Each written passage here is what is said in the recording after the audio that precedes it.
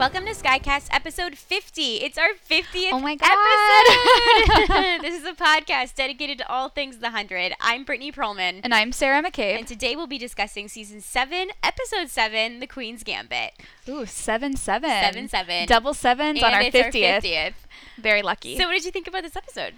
I really liked this episode. Upon second viewing, I did realize that not anything really happens in this episode. Mm-hmm. It still feels like a lot of setup for like the plot that's to come until, of course, the end, guys, which wow.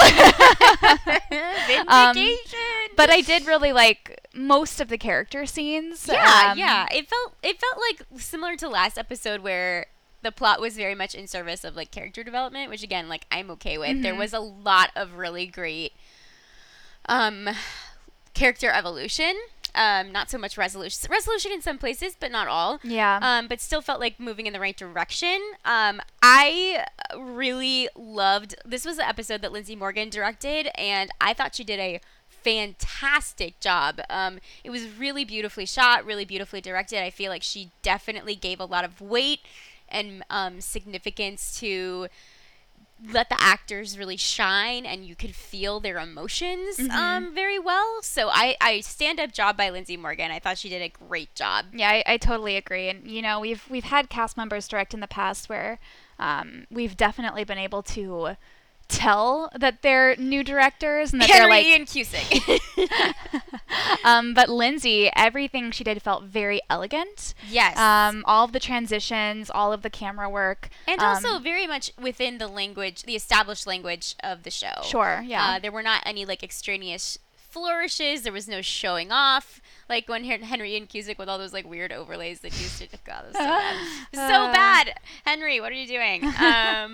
Yeah. So the other thing that I wanted to talk about up at the top is, I think, not that I'm not enjoying this. I mean, like, after investing 7 years in this show and, like, feeling like these characters are our family and all of this stuff, it's like I would watch them do anything at this point. It's not that, like, I am totally disillusioned with the show anymore. I'm very much still invested.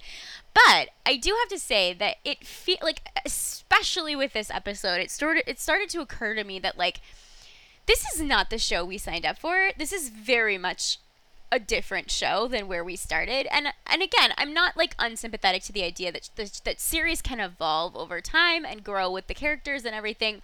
But I'm just wondering, like, I don't necessarily want to say that the show has like jumped shark anywhere, but I definitely feel like we have taken, like, we took a turn after season 5, and I don't necessarily know that this is the same, you know, like, I'm watching to watch it, but, like, I don't know if this is the show that I signed up for. Well, to be fair, I think Jason and the rest of the writers tried to differentiate the show after season 5 because they had that, like, end of book 1, which was kind of silly. But I mean, I do agree that this is literally like a universe away from the 100 group landing on Earth and battling it out with the Grounders. I think for me, you know, as a super fan, there are some things in this season that I'm loving. There are some things that I'm not. I think I've been very open about that. But I will say, like, even with this episode and, like, the revelation that comes of it, I do feel like the show no longer is for the normal fan. I think totally. It's being overly complicated. You know, as much as I talk about Bill Cadigan and loved him, there is very few people, aside from, like, the super fans, who will have any idea who he is. Right. Because he was just, like, mentioned once or twice. And so, like, I keep thinking of, like, my mother watches this show, and she's been super confused this season, and I know that she's going to get to the end of this episode and be like, you know? Who? But that said, for me, I'm still, you know, really excited for the rest of the season. I've really liked where it's been going the last couple of episodes, especially with the Bardo stuff. I'm still less invested in the Sanctum parts. But, yeah, so I don't know if I would say that it jumped the shark, but it has definitely evolved into a different show, kind of in the same way that Lost did. And I feel like Game of Thrones, by the end of the series, it was like, Well, Game of Thrones just got really bad. Well, it did get really bad, but what I'm saying is, like, there were, like, the premises of this show and, like, the promise that it, like, you know, originally stated to the audience was, like, a very specific kind of show, but then it, like, transitioned into something else. And in the same way, that's kind of what's happening with The 100. Not in terms of quality, but just in terms of, like, deviating from your original premise. I feel like Game of Thrones isn't the best example because I think it got so bad toward the end, but I think with Lost, they started out the show very much it was not a genre show. In fact, they had to pull back on the genre stuff that they were doing all in the first season, and it wasn't until really season 3 that they were allowed to really like kind of pick up on the genre. And so you see Lost transition from this like almost character story about, you know, a bunch of people lost on an island to at the end it's like totally sci-fi, like heavily spiritual, there's like time travel, it's just like it very much changes. And for me, I mean, I know a lot of people don't love how Lost ended. For me, I do find it satisfying, but I will also recognize that the show changed greatly, and luckily I'm the kind of viewer who likes both kinds. But I think that, you know, just like with The 100, there are viewers who will only want one kind or the other, and The 100 has definitely evolved throughout the spectrum. So. Totally. I think that's a really good point and a great comparison. I'm not as much of a diehard Lost fan as you. I mean, I'm not a diehard Lost but like fan, I've only seen it once. And I definitely remember there was like a turning point for me watching it way back when I was a wee teen, of being like, what the hell is this? This is not what I signed up for. So I totally agree. But we're going to get into all of this and more in our recap. Before we do, please go and take this moment to go rate and review us on iTunes. It helps other fans of The 100 find us. We appreciate it so much. So thank you. And with that, let's jump in. Let's do it. So Gabriel's taken to the stone room on Bardo, where Anders let him say goodbye to Orlando's body, and then asks Gabriel to join the Disciples' Cypher team and help them unlock the secrets of the Anomaly Stone. Gabriel agrees, if reluctantly. Yeah, so I think the most important thing to talk about in this scene is how good Gabriel looks in his t-shirt. He looks really good. He's working it. Yeah, not gonna lie. That t-shirt is now my favorite character. So, do you like it better than his tank top? No. The tank top is my favorite. T-shirt's your second favorite. The t-shirt is my second favorite. Anything that shows off his guns, I'm here for. But in all seriousness, you know, we see here that quote-unquote Orlando, I mean, we're made to believe it's Orlando. I think it probably is Orlando. Yeah, I think it is. His body's laid out, and I guess that means all the Orlando theorizing was for nothing, which is fine because I didn't necessarily prescribe to it, so I don't feel too sad. I didn't think that there was really anything more to the Orlando story other than what we already got. But I'm sorry for all the fans and the work that people did who thought there was more. Bummer. But yeah, I mean, we didn't see his face, so there's always possibility. But I also wanted to note that one of our fans I had asked about, you know, do they like just go to Nakara, drop the bodies off, and then have to make the trek all the way to the Anomaly Stone? And one of our fans was like, I just kind of assumed they just sent them off through the anomaly. And I was like, I don't know, that seems kind of disrespectful, which I still feel like it is. But that's exactly what happens. That's exactly what happens. They literally just drop the bodies on Nakara. Yeah, good on you. It's like raining bodies on there on that planet. But yeah, so that is how they get rid of their dead. And I also just wanted to note that I found it interesting that they send their bodies off to Nakara, if that is like the show's parallel for hell. Yeah. I mean, Anders said that they didn't believe in heaven or hell, but it was a choice that they made that I'm still not sure that it lines up for me. Totally. I agree with you. And I'm also still curious, like, why are you sending your dead to a planet that eats bodies? Yeah, like, what's the point? Right. Can't you just not like burn them or bury, like, you know, why do you need to send the bodies to a new planet, a bioorganic conscious planet? Like, why? I don't know. Taking a step back here a little bit, I just wanted to note that, like, Orlando or Anders showing Gabriel Orlando's body was such a cheap and emotionally manipulative trick. I mean, it was very, very obvious that he was trying to emotionally manipulate Gabriel and also be like, hey, this guy's dead. see what could happen to you. Your body's going to get shipped off to Nagara.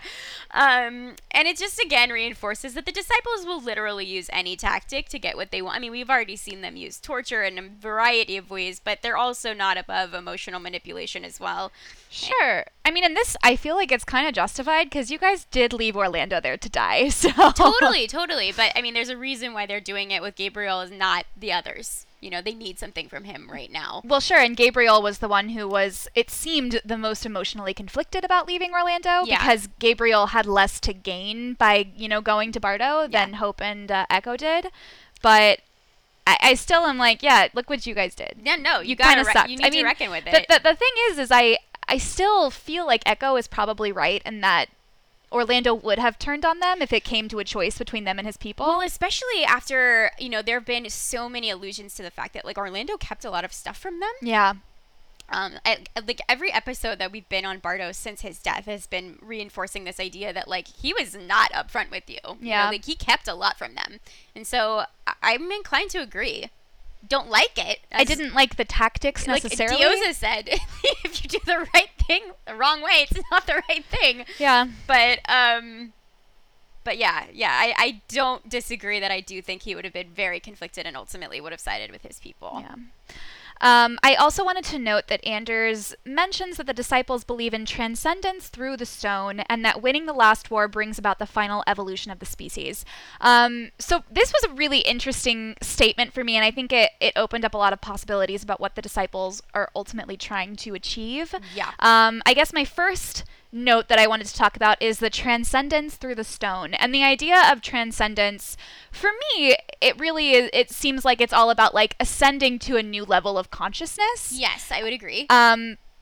And the only thing, again, I think of, and I know this was, again, a movie that was very influential in this season, is Interstellar, where we see, again, spoilers for Interstellar, sorry guys, but at the end, the main character meets humanity that has evolved, like, you know, thousands of years in the future. They've evolved beyond the need for physical bodies, and they're kind of like occupying the fourth dimension of time, and so they are able to interact with like a past version of humanity because they need him to do something specific in order to allow them to evolve to this point. Mm-hmm. And so it does seem to me like that could be some sort of like transcendence that the Bardoans or the disciples are trying to achieve, like, you know, beyond the need for like death and dying. And I think to get beyond the need for death and dying, you need either one of two things. You need a digital afterlife, or you need to like transcend beyond the need for bodies. Yeah, and like what we were talking about offline, where I had been like, well, I definitely think that like transcendence means like this like digital like city of lightscape, mm-hmm. and then you made the really good point, which is, yeah, I like the idea of the digital afterlife just because the show has discussed it before, and I really do think again that we're going to see more about Allie and Becca and their like ultimate plans and how those are going to tie into Cadigan's plans. Mm-hmm. But that said, I feel like the main conflict in the show and what the disciples want needs to be something that the show hasn't already done before. Yeah, I agree. And the City of Light, while it wasn't necessarily an afterlife, it was, you know, essentially like a digital utopia where you could live forever. And so, like, I'll feel a little weird if that's what their ultimate goal is, especially because, number one, we've already done that in season 3, like, in a big way. And then, number 2, Russell and, like, the other primes already exist with their mind drives and are able to, like, continue to live on through different bodies. Yeah. So I just hope that the Disciples' ultimate goal is something that is new to us, so we can kind of explore a new thing in this last season, because we've already seen a lot of parallels to earlier seasons, and I think we really need something fresh to end it off on. Yeah, I totally agree. I'm still left with the major question, which of course they haven't answered yet, but why is Clarke the key? Why? It has to do with Allie, right? It, like, has to do with Allie. Possibly. I mean, like, who the hell knows? And, like, the key and the fact that Clarke is the only one who's talked to Allie with her full, like, faculties, you know, I think. I could be wrong, but I'm pretty sure that's true. You mean Allie or Becca? Allie. Because Clarke went into the City of Light and, like, was able to talk to Allie directly, whereas, like, all of the other characters who might have spoken to Allie were doing so under the influence of the chip. Totally. And so, like, and I don't know I'm still just like, are they just after the flame? And if so, like, you got the wrong girl. And surely they would know that by now. Yeah, you would think that, like, with all the information they've collected through all of their various... I mean, Gabriel alone, I feel, could have cleared that up. I totally agree. So I have no idea. Oh, boy. We do get the confirmation here that the disciples have been on Bardo for 1,000 years, it's which really fucking long time. I guess tracks, like, just given the time differentiation between Earth and Sanctum and how advanced their technology is. Well, I think we are led to believe from earlier episodes that a lot of this technology is from the, quote-unquote original Bardoans, whoever they were, the extinct Bardoans. But I did want to note that 1,000 years is a really long time. It's a really long time. Like, it's like the difference between 1,000 AD and 2,000 AD. Right. That's a long stretch of time. And Would you say it's 1,000 years? It's 1,000 years. I would, in fact, say that. And so it does feel a little odd to me that they've had this same, like, kind of culture, and I'm sure it's evolved a little bit, because, like, clearly they're different now than the Second Dawn people were, 1,000 years ago. Sure. But I feel like the fact that they, like, still worship this shepherd and they're still after the same goal after 1,000 years is a little ridiculous. I also think it's ridiculous. I mean, like, no culture, culture is permeable, right? And just by nature of, like, reproduction, like, they would have had so many new, like, populations, like, growing and growing exponentially, that I just, like, have a really hard time that they could maintain this sort of strict religion and like hierarchy and goal. Yeah, it's very strange. Yeah. But I will say that this episode, at least we get to see Gabriel be with his true love. So Goad forever. Oh, Goad. Finally reunited. So Emori wakes up Murphy to go bring Shaydheda his food. Emori also asks him to attend the reunification ceremony she's planning. Elsewhere, Jackson and Maddie talk about the panic attack she had in the previous episode, and we see that Jackson is also helping Emori match the DNA of the children of Gabriel with their parents, although he questions why Emori is doing this to begin with. Murphy takes Shade Russell his breakfast, and Shade Russell tells Murphy that something bad is about to happen and invites Murphy to beat him at chess if he wants to find out what it is.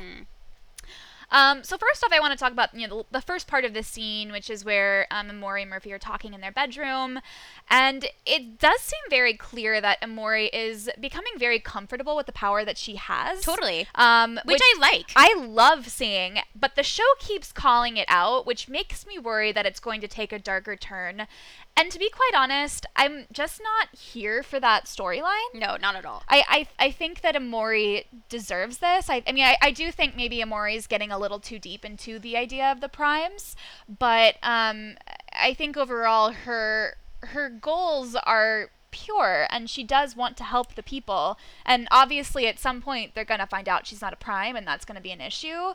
But I don't want her to become, like, power hungry, because I don't think that is her. No, I agree. And I think that, like, any foibles or missteps that she's taking is very much an indication of someone who's very new to leadership. Yeah. And, like, our characters should be allowed to mistrial. Sure. And,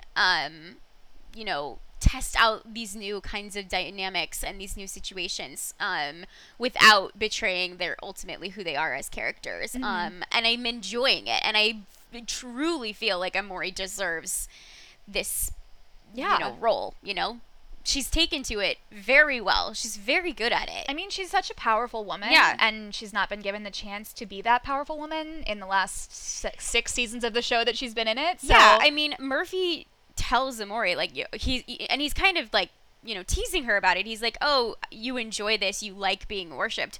But I really truly feel like it's not that specifically. I think there is an aspect of that, but I think it's more that Emori enjoys having a purpose. Well, she enjoys having a job and a place to fit in and contribute into society, which is something that she's never had growing up.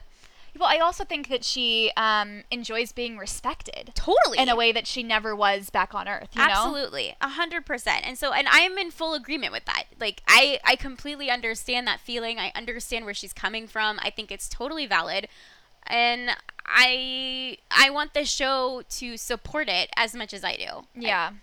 But we'll see. I do want to note here, Emori isn't, or she says at least she isn't worried about her friends. And so I'm kind of wondering, like, is she really not worried, or is she trying to hide that worry by busying herself in things like the reunification ceremony? I don't know. I don't think it's not that she's worried. I just think she has a lot of faith in her friends and their ability to handle themselves. Like she says, like they've been in really tough scrapes before. She's seen them pull off a lot of amazing feats, so I think she feels like they got each other's backs. See, like, I believe that, but at the same time, I'm like, you're literally against a very, advanced group of people from another planet. I'd be a little worried. I'm sure I'd be worried too, a little worried that they hadn't come back yet. Yeah. But I don't know. I mean, I think she's also of the mind of, like, just because they're missing, it's like things got to keep going. Well, things sure, gotta keep running. And that's why I almost feel like she's displacing that worry a little bit by being so like gung-ho to do the reunification ceremony like right now, Yeah, I like that interpretation. I don't know if that's what the show is saying, but I like it. I do appreciate that finally Amori brings up the demons from Murphy's past last season, and she reassures him that he's not going to hell, but she inverts the saying that we all know, which is the road to hell is paved with good intentions, and she says it as the road out of hell is paved with good deeds. And I really like that inversion. I think it's cute, and the idea of like this phrase may have evolved like in the future a little bit. And I also just like this idea of like that's true, like even if you've made mistakes, even if you are even if your slate is very much marked with bad choices, like you can always start making better choices now. You can always level the playing field and even your scorecard. And I really appreciate that. And again, I just like that they brought up this idea that Murphy is grappling with from last season. Yeah, I'm glad they didn't let that go, especially because that didn't ever feel like it was resolved. And I do, at the same time, worry that this is some foreshadowing that Murphy's going to die. I agree. I mean, like I've thought that this whole season. I still think he's going to die at the end. But before that, I think he hopefully will kind of turn his life around and actually try to be good, be the hero, Yeah, and especially with all this like hero talk, which we'll get into later with Shade Russell, it just makes me think that like he'll probably like die a hero, Yeah, agreed.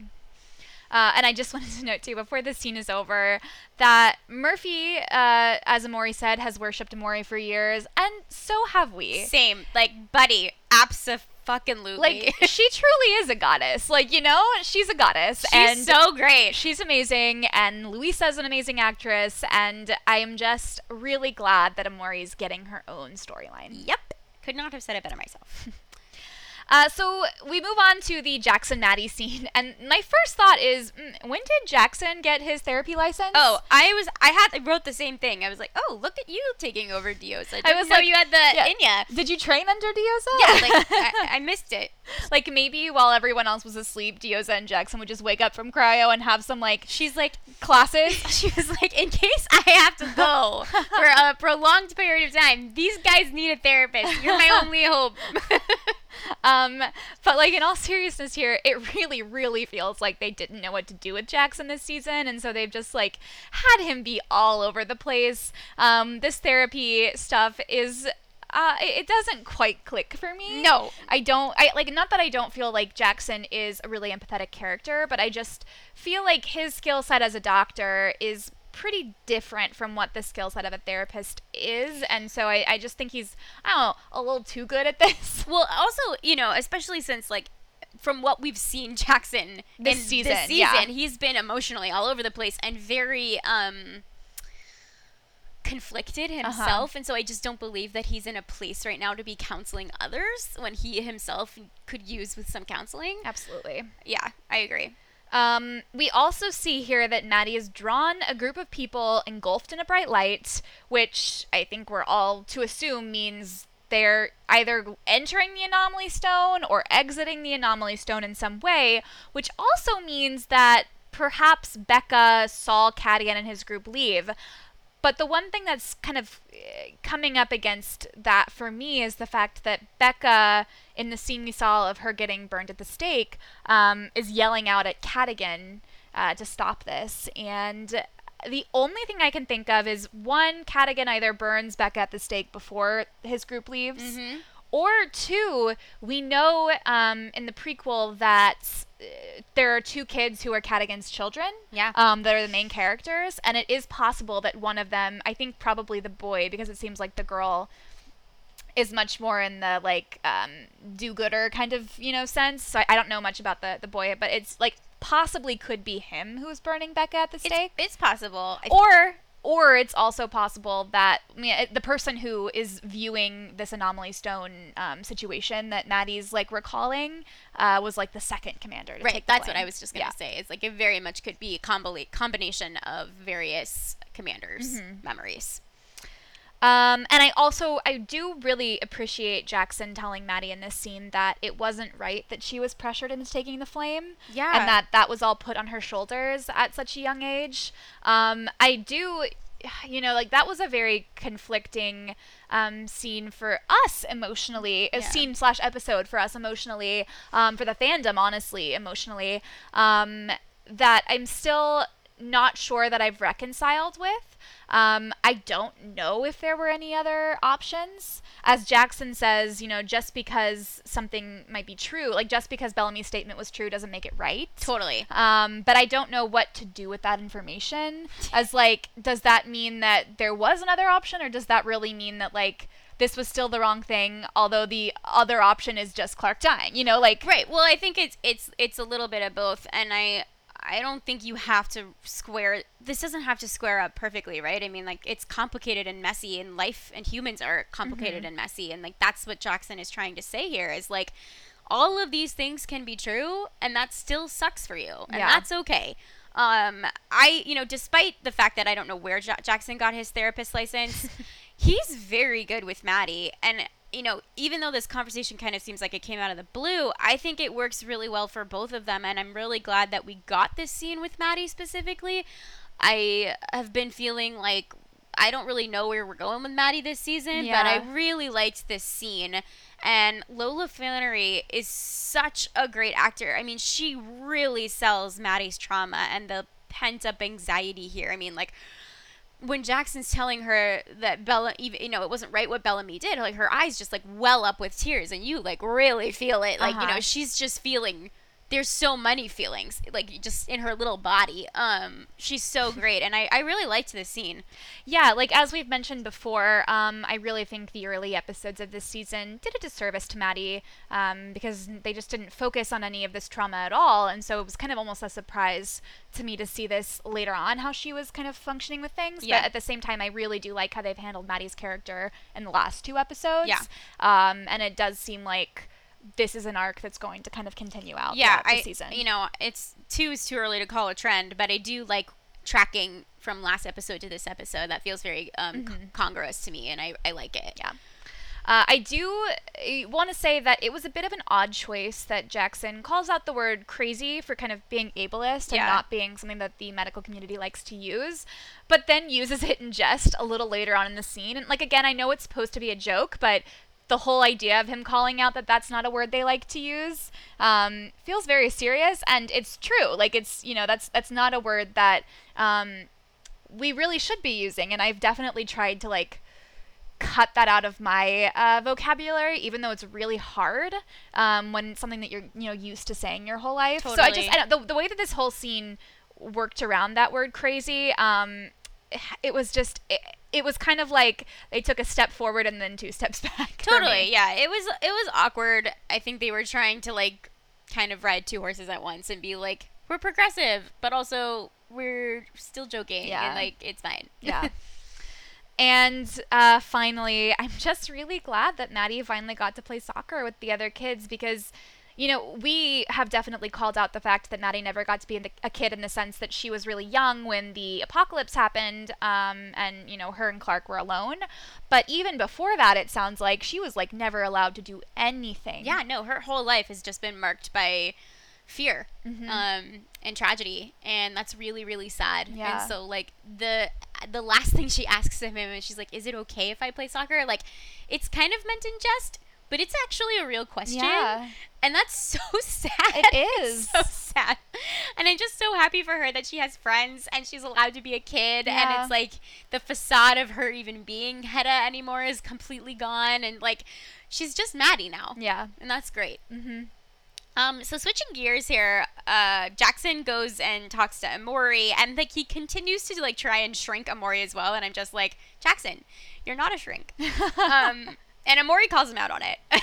And well, yeah, it's a little bit more offensive with Emori, just because like Emori knows herself, you know? Totally, exactly. That's exactly what I was just gonna say. I feel like this whole conversation was unnecessary and a little bit of overkill. Like, as an audience, I don't need Jackson to like spell out the connection between Emori's past and her desire to reunite the Knowles like with their families. Like, I feel like the writers should have trusted the audience to make that connection on their own. Well, they didn't even need to trust the audience because they literally have Emori spell it out to Nelson later. So totally.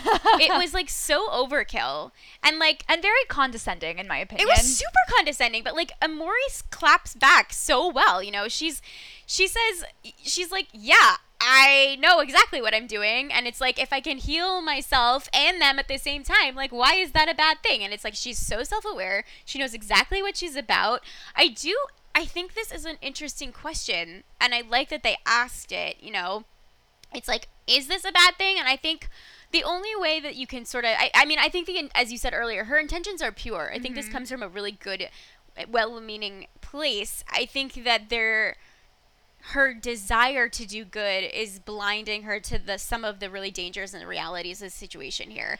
And it's basically the way that this could be bad is that your expectations are not set in realistic parameters. And so that's where you get into like some sticky territory, because in order to fulfill this desire, you are literally putting a lot of people in danger. Yeah, I think that Emori is relying a little too hard on her power as a prime, quote unquote, to like be able to pull this off. Totally. When it's true that the reality of the situation is, as Raven mentioned back in episode 3 or 2 or 1, that the place is a powder keg right now. Right. That we're all just like one, you know, iota away from all out chaos. So and there are a lot of things happening here, right? It's like you focusing on one aspect of one part of this culture with one like minority group that's like steeped in a religion that is very controlling and very, very, you know, dark. Mm-hmm. You know, it's hubris to think that you can dismantle that with one ceremony. Yeah. And that's a flaw.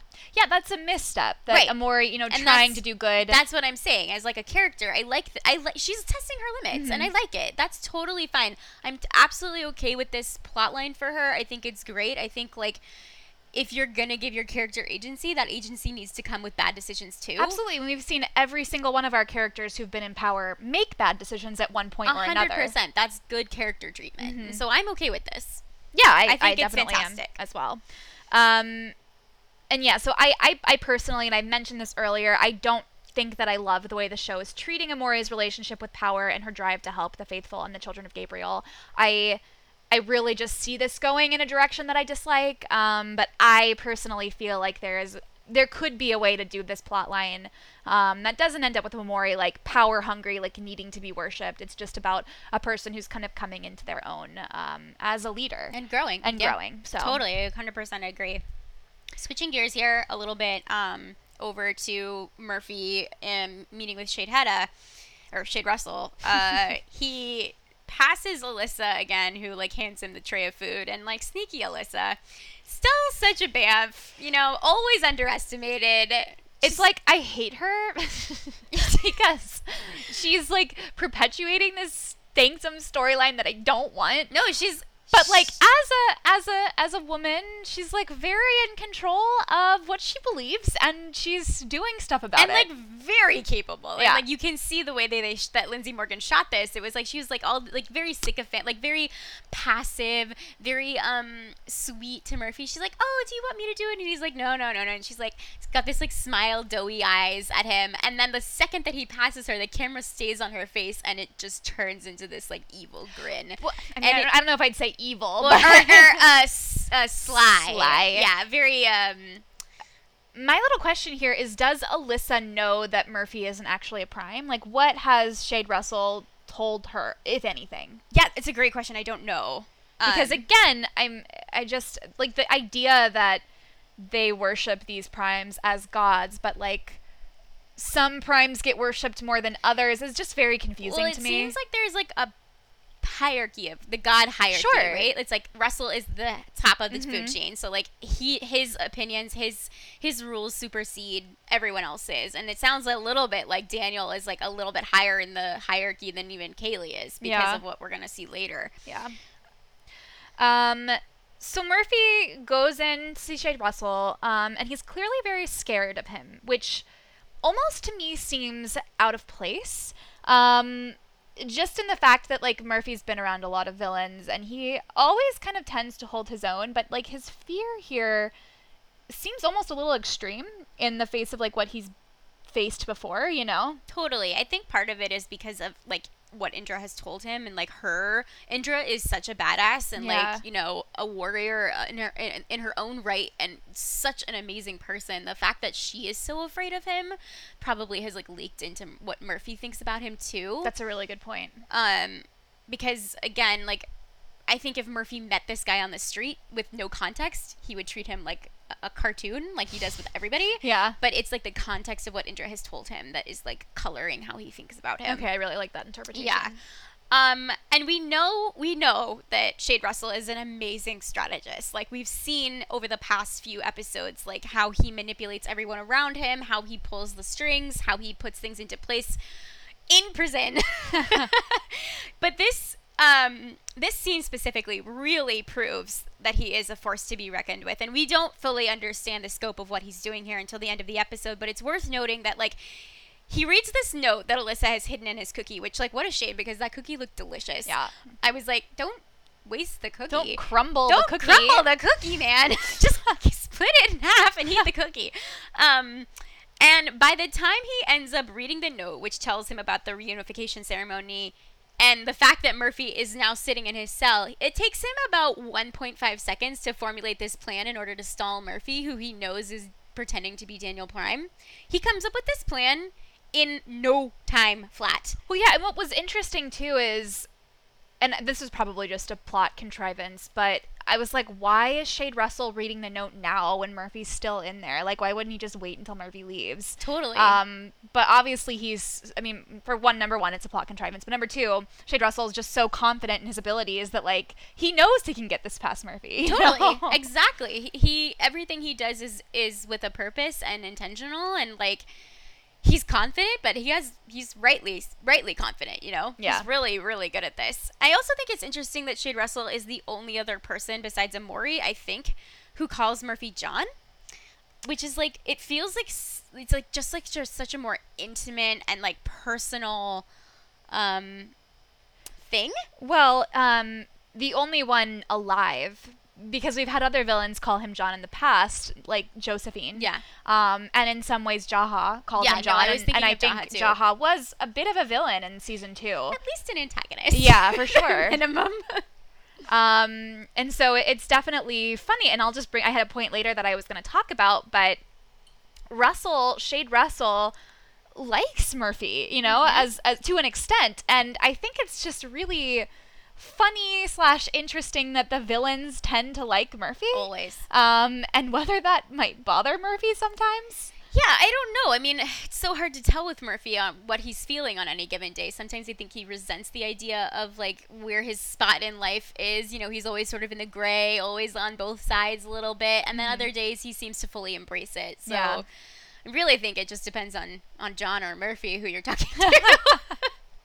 I do really, really, really love the idea here that Shade Russell proposes that Murphy wants to be a hero deep down. Yeah. And for me, I'm kind of questioning, like, is this a new desire for him so that he doesn't go to hell? Or do we think that he's always kind of wished that he could be different from, like, the cockroach that he is? Like, has he, like, watched Bellamy and watched Clark and watched Raven and all of these friends that he has who are in their own ways heroes, and kind of, wish that he could be like that too, even though he knows that he isn't? Yeah, I think it's a really good question, and I also wrote down something very similar to this, because I think this proposition that Shade Russell suggests, that he like secretly wants to be a hero, is something that we've grappled with the entire show, like what you're talking about. And it's like, I don't necessarily know if he has always wanted to be a hero. I think what's more likely, and what I've seen in the Murphy character in this show, is that he resents the circumstances in which you were born that forced him to be a cockroach in the first place. And it's like all of these people who are confident in their abilities and who have experienced love and friendship and camaraderie with other people and support, have manifested this ability to lead in a way that is been kind of kept from Murphy, just because of how he was raised, who raised him, and the circumstances in which he was born. It has made him into a survivor and has forced him to be a cockroach. And like, that's the shape that he is now. And it's like his form, he's like, I think he a lot of times thinks that like there's nothing to be done about it now. But I think he really resents the fact that other people were given opportunities that he wasn't, which allows them to be better people. I love that interpretation. Yeah, I'm very much in agreement with that. So I don't know if it's about so much being a hero. I think it's a lot about where he fits in society and how and the opportunities that people have other than him. And I also got, the scene was so good, guys. I think we should have just mentioned that at the top. Every scene with Shade Russell and Murphy was fantastic. I mean, both of them are incredible actors, and they play off of each other really well. We were watching a behind-the-scenes feature where Lindsay Morgan was talking about shooting, and she said these were her favorite scenes to film because it was just so magnetic to watch these two guys go up against each other, and it's obvious that they are so great, and both of them can hold their own against each other so well. Shade had to a more extent than Murphy. I'm talking about the actors? J.R. Bourne. Yeah. Oh, absolutely. And Richard Harmon. But also, yes, Shade and Murphy. And I don't remember what I was going to say about that, other than they're so fantastic together. But my earlier point was going to be that Shade Russell tells Murphy, it's all about perspective, right? And I really just feel like, isn't this just what the whole show is about? It's about perspective. Well, yeah, there's a line later, which I forgot to call out. I hope I'm not taking your point. But Russell's talking about the game of chess and how it's about, like, strategy and choices. Yeah. And, I was going to talk about how much that line just really lines up with the show. Yeah. With the entire concept of the show is that, like, it's just a series of choices, good or bad, that get you to an endpoint, and right. And you are constantly assessing risk. And what you're willing to risk and what you're not willing to risk. Yeah. And that is the game of chess. And chess is such a great allegory for life. And especially for this show. And this show. Yeah, it's excellent. I will admit that I'm a bit surprised that Murphy knows how to play chess. But even if he, somehow learned on the Ark, or even learned when they were in space for those last 6 years, I do feel like it's a really unfair game. And Shade Russell knows that, because, like, this boy is obsessed with chess. He just, like, has a chessboard constantly, even in his own mind space. It's just a little unfair. Oh, it's totally unfair. Even if Murphy was, like, good at chess, even if he had all this time to practice and everything, like, Shade Russell is like Bobby Fischer. Shade Russell plays to win. Right. He is a master. Although in this episode, Shade Russell doesn't play to win. He plays to stall. But then again, like, you have to be good enough to make it passably, believable that you're playing to win when you're not actually playing to win. Yeah. That's extra. That's a level up above like normal mastery. Yeah. Speaking of this chess game, Murphy opens the game with the Queen's Gambit move. And I spent a really long time trying to parse out what the metaphorical connection in this episode is beyond the literal sense of the Queen's Gambit in this chess game. And so to help clarify why I'm having such a hard time, the Queen's Gambit opens with an offer to sacrifice material.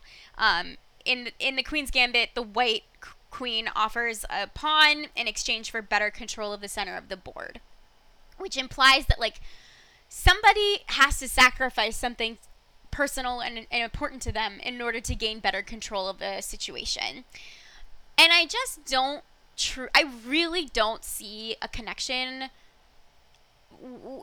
in like what's happening in this episode. Like, what's Murphy sacrificing? What's Shade Russell I don't feel like anybody's sacrificing anything in order to gain control. I think there are a lot of missteps. I think there are a lot of things happen that are unfortunate, but I don't necessarily know if any of them is like a conscious choice of sacrifice.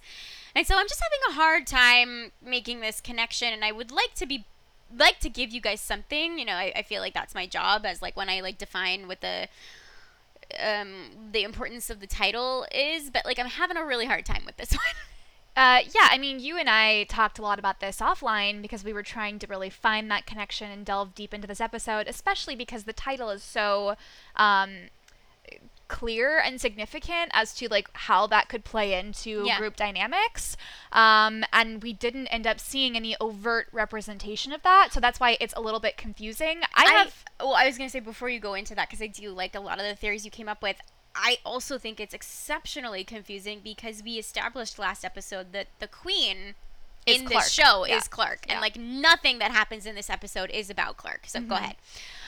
So I have two ideas. The first one is that the title usually has a literal and metaphorical interpretation in the show. Yeah. And so in the Murphy Shade Russell scene, that could be like the literal interpretation of the Queen's Gambit. Yeah. Whereas we could consider theoretically Echo to be the queen later on in the episode, and she kind of sacrifices her anger and her need for revenge on the Bardoans, at least in the short-term period, in order to kind of train with them and gain more understanding of her enemies, that she might be able to take them down later. That's a very loose interpretation. Yeah. And I don't know if the episode really satisfies that. I don't think, and I also feel like because the like literal manifestation of the title is so centered on Murphy and Shade Russell, I think it's a bit of a stretch to then apply that theme to the Bardo group. Well, I think that's. I mean, it's not out of the blue. That would not be out very, of the question. That would be very common for the show. I just also feel like what we were talking about offline too is like Echo at this point has nothing to lose. I think she's like hit complete rock bottom, which again we'll talk about later. But this is more satisfying like a long-term strategy for Echo. And I just don't know if that makes total sense to me. I also just don't think of Echo as the queen. I don't think of Echo as the queen. But I mean, I think, again, that was a loose interpretation. My second interpretation is that Murphy like Maury is Murphy's queen in this situation. And I think that's very, very true. And he, sacrifices his time and his promise to Maury to like attend the reunification ceremony in order to gain more information from Russell that he can later use to help Maury. But the Gambit ultimately fails, and he fails at it. Yeah, just like he fails at chess. Right, so like the idea that like the Queen's Gambit is metaphorical for like Murphy's devotion to Maury, and in this situation he just loses the game. Yeah. I like that interpretation a lot. I think that's probably what's happening here, and I think that's probably what the writers intended. I wish it was maybe portrayed a little better. I just think that like this title and this setup is so rich and they had so much potential. I just feel like they did not live up to this as well as they could have. I absolutely agree, and I am a little disappointed in the sense that I expected more of like a sacrifice and more of I mean, again, I'm always saying like I prefer character over plot, and that's true, but I expected more of a plot move for the Queen's Gambit, a significant plot move that would like propel us into the future. Well, especially because sacrifice implies like an active choice. Yeah. And like everything that Murphy did up until this point was a very passive choice. He wasn't like actively choosing to disappoint Maury. That was a byproduct of the choices to help her. And so I feel like that doesn't quite line up with a sacrifice to me, because that is a very conscious decision to be like, I'm going to let this go. Yeah. I do think you're ultimately right. I don't love it. Yeah, I also don't love it. Speaking of things I don't love. So we get a flashback through Echo's eyes about the first time she and Bellamy kissed. Then in their cell on Bardo, Octavia comforts Echo, against Echo's will, about Bellamy's death. In another cell, Hope and Diyoza argue about Hope coming to rescue her mother, given that now they're both trapped. So the Echo Bellamy flashback, I was kind of joking, like I don't think it was the worst thing ever. No. I do think it was about 3 years too late. Totally. And this is context that I think would have been really helpful to have in season 5. Oh my God, yes. Rather than just being told they were a couple, to get to like see more than this, like a few flashbacks about how they came to like grow closer as friends and then ultimately a romantic couple. Exactly, because like as much as we joke about how much we ship Bellark, you know, again, I don't want to hate things on this show, and I don't hate Beko. Yeah. You know, in a lot of ways I think they work really well, but again, it's very hard as a viewer to invest in a relationship when you don't see how the relationship happens. When you're just told that it takes place but you don't actually see it for yourselves, it's impossible to invest in it. And so the whole time Bellamy and Echo were together, it just felt like we were treading water.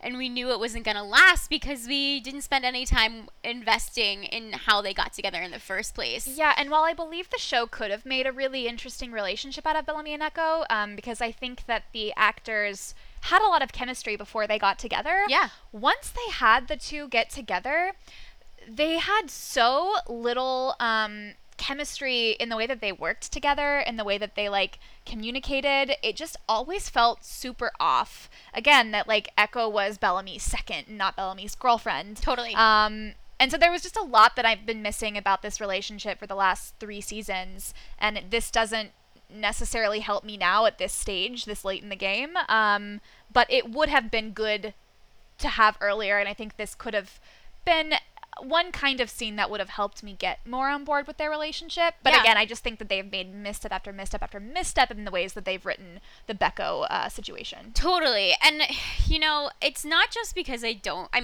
could have shipped them again, but I don't. But this scene, like the flirting in this flashback is so bad. Like, it is cringeworthy. It was so bad. awful. And like they have no chemistry in this scene, which is like weird because again, in earlier seasons, like Bob and Tazia had great chemistry. I don't think this is like on the actors and the performances alone. I really feel like this is just part of the writing and like where they have where the characters have progressed in their stories now to like backtread is like it's not driving. Yeah. And obviously, like, I love having Bellamy back on my screen, but, like, this haircut is a travesty. It's so bad. It's a travesty. What were you guys doing? Like, honestly, his hair did not look like that when we saw him again in, like, 6 years, you know? Like, what were you doing? Bob Morley is beautiful. Beautiful. Like, it takes a lot of work to make him look funny, so, like, wow, good on you guys. Yeah, it was goofy looking, and that also played into this like really awkward flirting situation. Right. It was just like, what is happening? Echo, are you seriously like into this haircut? Like, how? And like again, more seriously, I know they've all done bad things, some to each other, as Bellamy says. But it will always rankle me just a little bit that Bellamy kind of brushes aside Echo's guilt about Mount Weather, since Echo was directly responsible for Gina dying. Yes. And Gina was Bob's girlfriend, not Bob's, Bellamy's girlfriend. It just, like, I think there's a way that this could have been addressed where it was like, you did a bad thing, you know, like, Gina did not deserve to die, but I've also done bad things. And so I think together, you know, we can recognize that this was a bad thing, but you can do better. You know, you can do better going forward. We don't have to forgive this necessarily. Or maybe we could forgive but not forget. You know, and it's also one of those sort we of can, things. because we've both committed atrocities, we can help each other grow and like grow together in that way. But I don't think it was addressed like that. No, it was like, it's fine. We've all done bad things. You just killed my girlfriend. It doesn't mean you're a bad person. It just means that you're a murderer. So Bellamy calls Echo a shapeshifter, which I love. I think this is such a great and apt description of Echo because, you know, we see she always adapts into whatever shape she needs to in order to survive. And I think, you know, beyond the fact that, like, I just love, this is like another example of Bellamy being an uber nerd.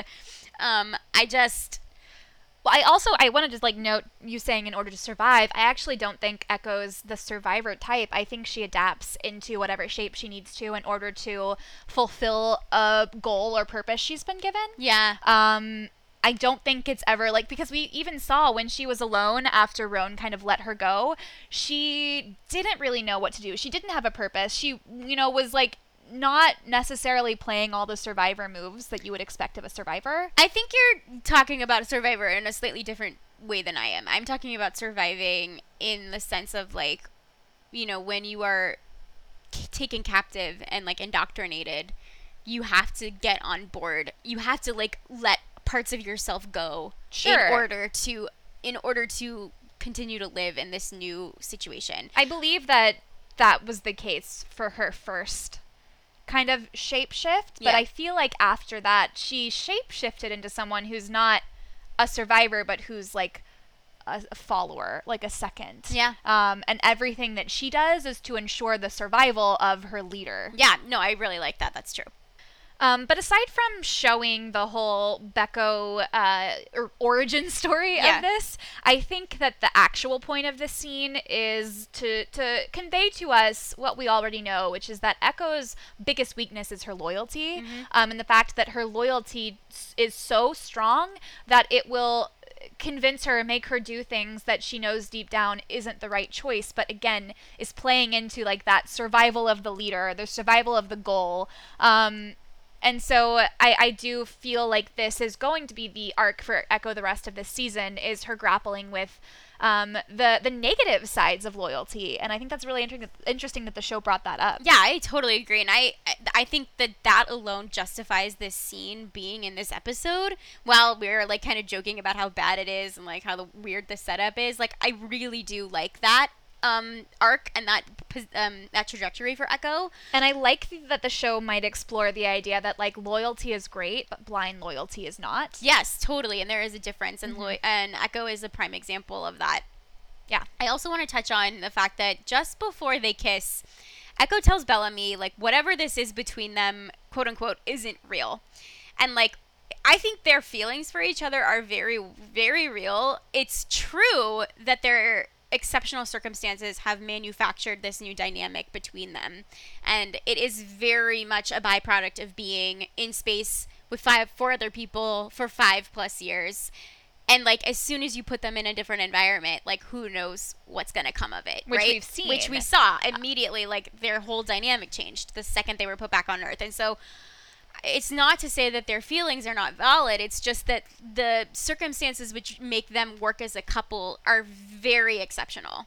They're exceptional, and they only really seem to work in a vacuum. That's what I'm saying by exceptional. Yeah. I feel like and like taking Clark out of this entirely, but even if like Bellamy had been on Earth with Echo and they hadn't had to go into space and everything, I don't feel like it would have manifested in the same way. I think the only way that Bellamy was able to kind of come around with Echo was just because there were only 6 people for 6 years and on the arc. Like prolonged interaction, like enforced interaction, and no one else to talk to. Yeah. So yeah, exactly. But I do again just feel like this hints to Bellamy and Echo breaking up at the end or not being together. Even though I don't feel like we're going in the Bellark direction, it just doesn't seem like Echo can end up with Bellamy in a way that will satisfy this arc that she's going on, I mean, I would have to agree with you. I really hope that's what we're doing. We'll see. Yeah. I have heard several people complain that Octavia's grief should be a lot worse than Echo's because, Bellamy is Octavia's brother. But I just want to remind people that we have already seen Octavia grieve in the exact same way that Echo is now. And she brought it up. And she brings it up. She mentions it. That is when Lincoln died. And I really feel like this past decade where Octavia's been away from her brother, she's had, a really long time with Diyoza as her therapist to kind of reflect on her past actions, and mature and grow. And I do feel like she's learned now to process her grief in a healthier way. That said, I don't actually think the show's doing a good job showing her grief. Yeah. They've kind of skipped over it, which feels very odd. Like, I feel like there's a way, again, that she could show a healthier grieving process by actually showing the grieving process. Absolutely. I mean, I think to say that she's not grieving at all, which is basically what the show is showing us, is not accurate. That she's like already at the acceptance stage. Right. That doesn't make any sense. Not at all. But I do think that like I think they did this just as a comparison between her and Echo, but it's just a little bit overkill. I mean, I think they course corrected too much. You have to look now at the fact that Octavia, while Bellamy is obviously her family and she loves him deeply, she has another family now. Like, totally. She has other people to, like, live for. But Echo, in the way that we've been talking about how she's really put all of her eggs in Bellamy's basket, you know? Like, he is, like, her purpose. He is her leader. Yeah. She'll do anything for him.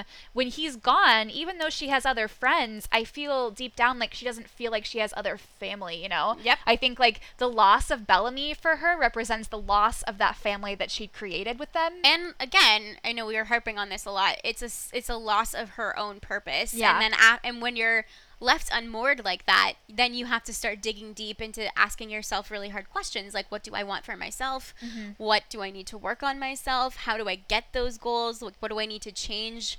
How do I become the person that I truly want to be? And those are really hard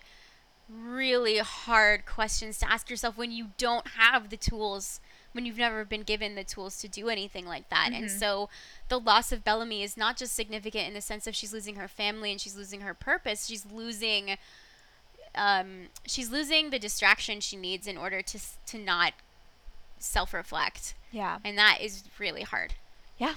And then just another thing in this scene that I am really, really glad they showed. They're really, like, calling up some of their past mistakes in this episode. Yeah, I like it a lot. But Octavia mentions that she is able to fully acknowledge how bad it was that she beat Bellamy back in season 3.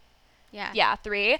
And that is something that you and I have, you know, talked about many, many times. Not just that specific event, which was, you know, pretty damn bad, but just this idea, like, over and over that Octavia wasn't acknowledging the horrible things that she's done to her brother. Totally. And the fact that, like, a lot of her treatment of Bellamy was displaced anger and displaced frustration from other aspects of her life, and she just used him as a punching bag, literally and metaphorically. Yeah, so I'm really, really glad here that they called this out, and it's not as good as, like, Octavia being able to fully apologize to Bellamy. Maybe we'll see that. Maybe we won't. Yeah, but I feel like she's apologizing to us. To the viewers, exactly. Which is exactly very close. I will take it. I also wanted to call out, there are a lot of, this is also an excellent scene. I also want to just, like, say again, like, this is an excellent episode. The character scenes in this episode are very strong. Very good. Octavia, you know, does something here that she never got herself, or at least she never allowed herself to receive, which is she hugs Echo, and she refuses to let her go, and she hugs her until Echo just breaks down sobbing. And it's one of the rare moments on the show that we're, like, afforded the time to sit and ruminate in the pain and, like, feel the aftermath of trauma. It's really powerful. I loved this. And it's Octavia doing what she wished someone could have done for her, which was just, like, assure her that, like, this isn't your fault. You didn't do this. You weren't responsible for this. And also just being there for somebody and not trying to, like, tell them it's going to be okay or tell them that, like, you'll get through this, you're strong, blah, blah, blah. It's like, yes, feel your pain, but you're not alone. I'm here. It's unfortunate that Echo is beyond the point of, like, recognizing that she has other people to lean on. Yeah. But I think it's equally important for Octavia to do this act of kindness and friendship. I mean, it is sad to me that Bellamy does seem to represent the death of her family because, like, again, we saw how great of a relationship she had with Amori, with all of the rest of the people who were in space. And I guess, you know, 2 of them are now dead, which is sad. But there's still, you know, people left that she cares about, but I think she's just brushed that aside in her grief. I will note that I don't feel personally like Octavia calling Echo her family here is fully earned. I agree. But it was beautiful. I think that what the show meant, but what wasn't quite conveyed, is the fact that, like, because Bellamy viewed Echo as family, Octavia would accept her as family as well. Yeah, I was just going to say that. Yeah, well, like, I think that's what they meant, but it didn't quite translate that way in the scene. No, that's I mean, like, you have to do some extrapolation there. Yeah. But after you do the math, I think that's exactly what they were intending. For sure. Okay, let's switch gears and talk about the Hope Diyoza scene, because there's a lot of good stuff in here too.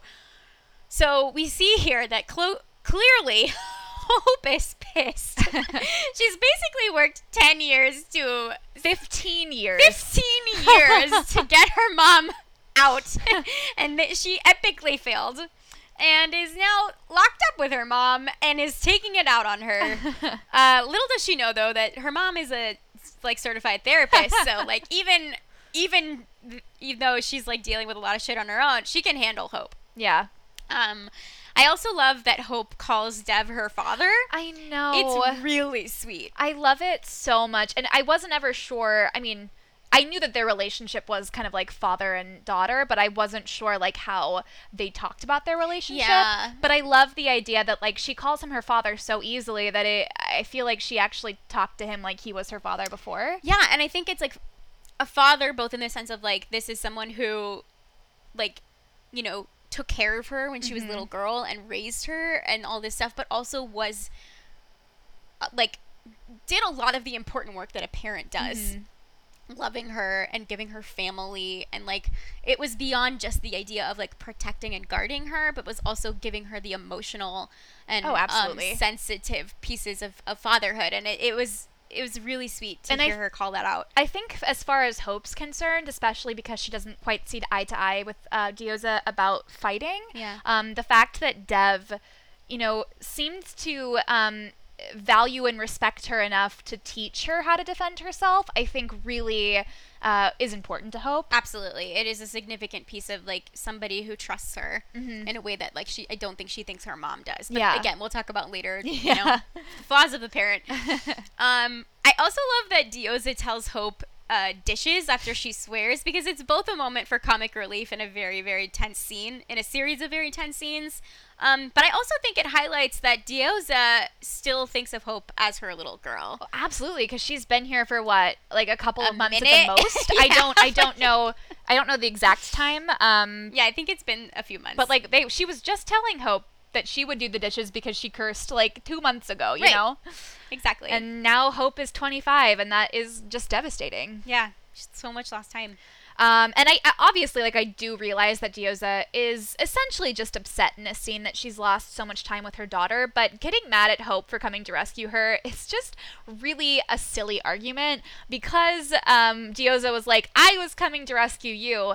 And if she'd been left up to her own devices, that if she really did, make it out of Bardo and go back to rescue Hope, Hope would have been dead. Yeah, because hundreds of years have passed on Skyring. So the fact that she's getting angry at Hope about this when the alternative is just Hope dying alone on Skyring, which is obviously what Diyoza didn't want in an earlier episode, just feels a little ridiculous. Yeah, but again, it's displacement. It's displacement, and it's just emotions running really high, and the fact that I think, if Hope was gonna die alone on Sanctum, safe and having a long life, Skyring, or being locked up for her rest of her life, I think Diyoza still would have chosen Skyring. So what would you choose?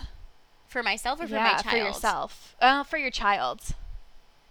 I don't want them locked up in prison. I don't want them locked up in prison, but I think that there's always the opportunity for more to happen if you're locked up in this situation, whereas being alone your entire life and never getting any fulfilling relationships or anything beyond that. I mean, she didn't know about Dev, but Dev died. Yeah.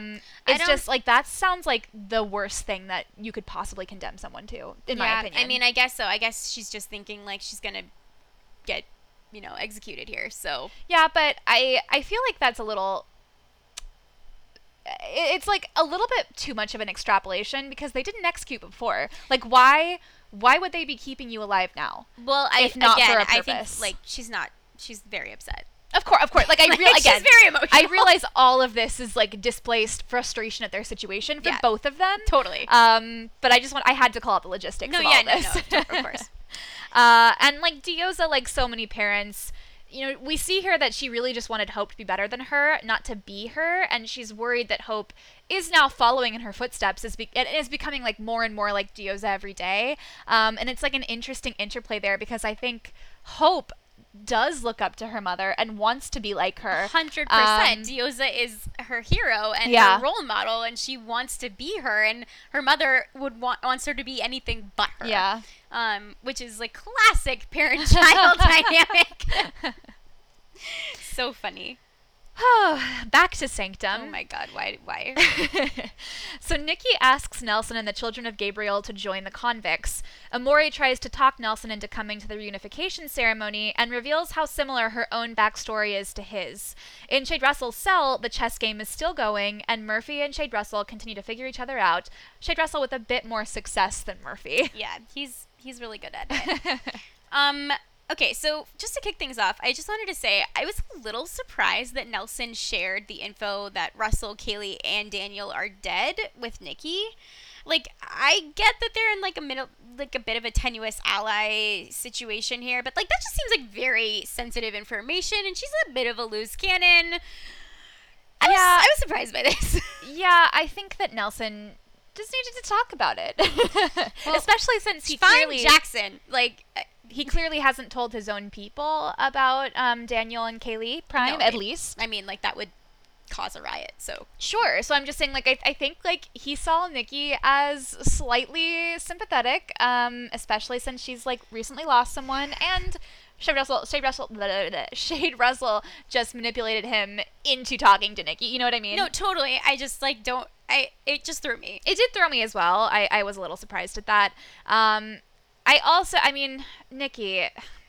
Nikki, she says here that there are no innocents at the end of the world, and like it's a really cool line, but it's like such bullshit. It is. Because like, okay, if it were just like our main characters and that's who we were talking about, I'd be like, yeah, sure, because to get to the end of the world, they've all had to do a lot of terrible things to survive. 100%. But like, you're in a society with like a ton of children outside playing soccer, and you're telling me that it doesn't matter if people die because none of them are innocent? That like there will be no collateral damage at all.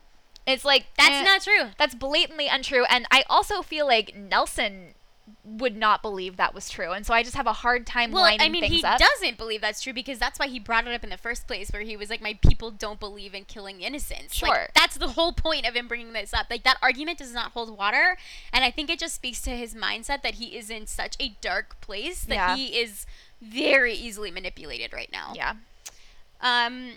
Again, speaking of this, I'm left wondering, like, what is Nelson's end game? Like, is it what Nikki is saying? Like, does he really just want control and to, like, split the spoils with them? Like, that doesn't quite track with me. Is he just spiraling? Like, what's happening with Nelson? I don't know. I agree. I mean, we talked about this last episode. I truly don't know what Nelson's purpose is now that the Primes are dead. And this gets called out, it gets called out. Totally. But I just, this whole plot thread, I don't want to sound like a broken record, but why? But it's our podcast and we will say it. Like, this is boring. It is. It's like, it doesn't feel like we're going anywhere. And it just takes up so much screen time when there are so much better things to focus on. Yeah. But it is what it is.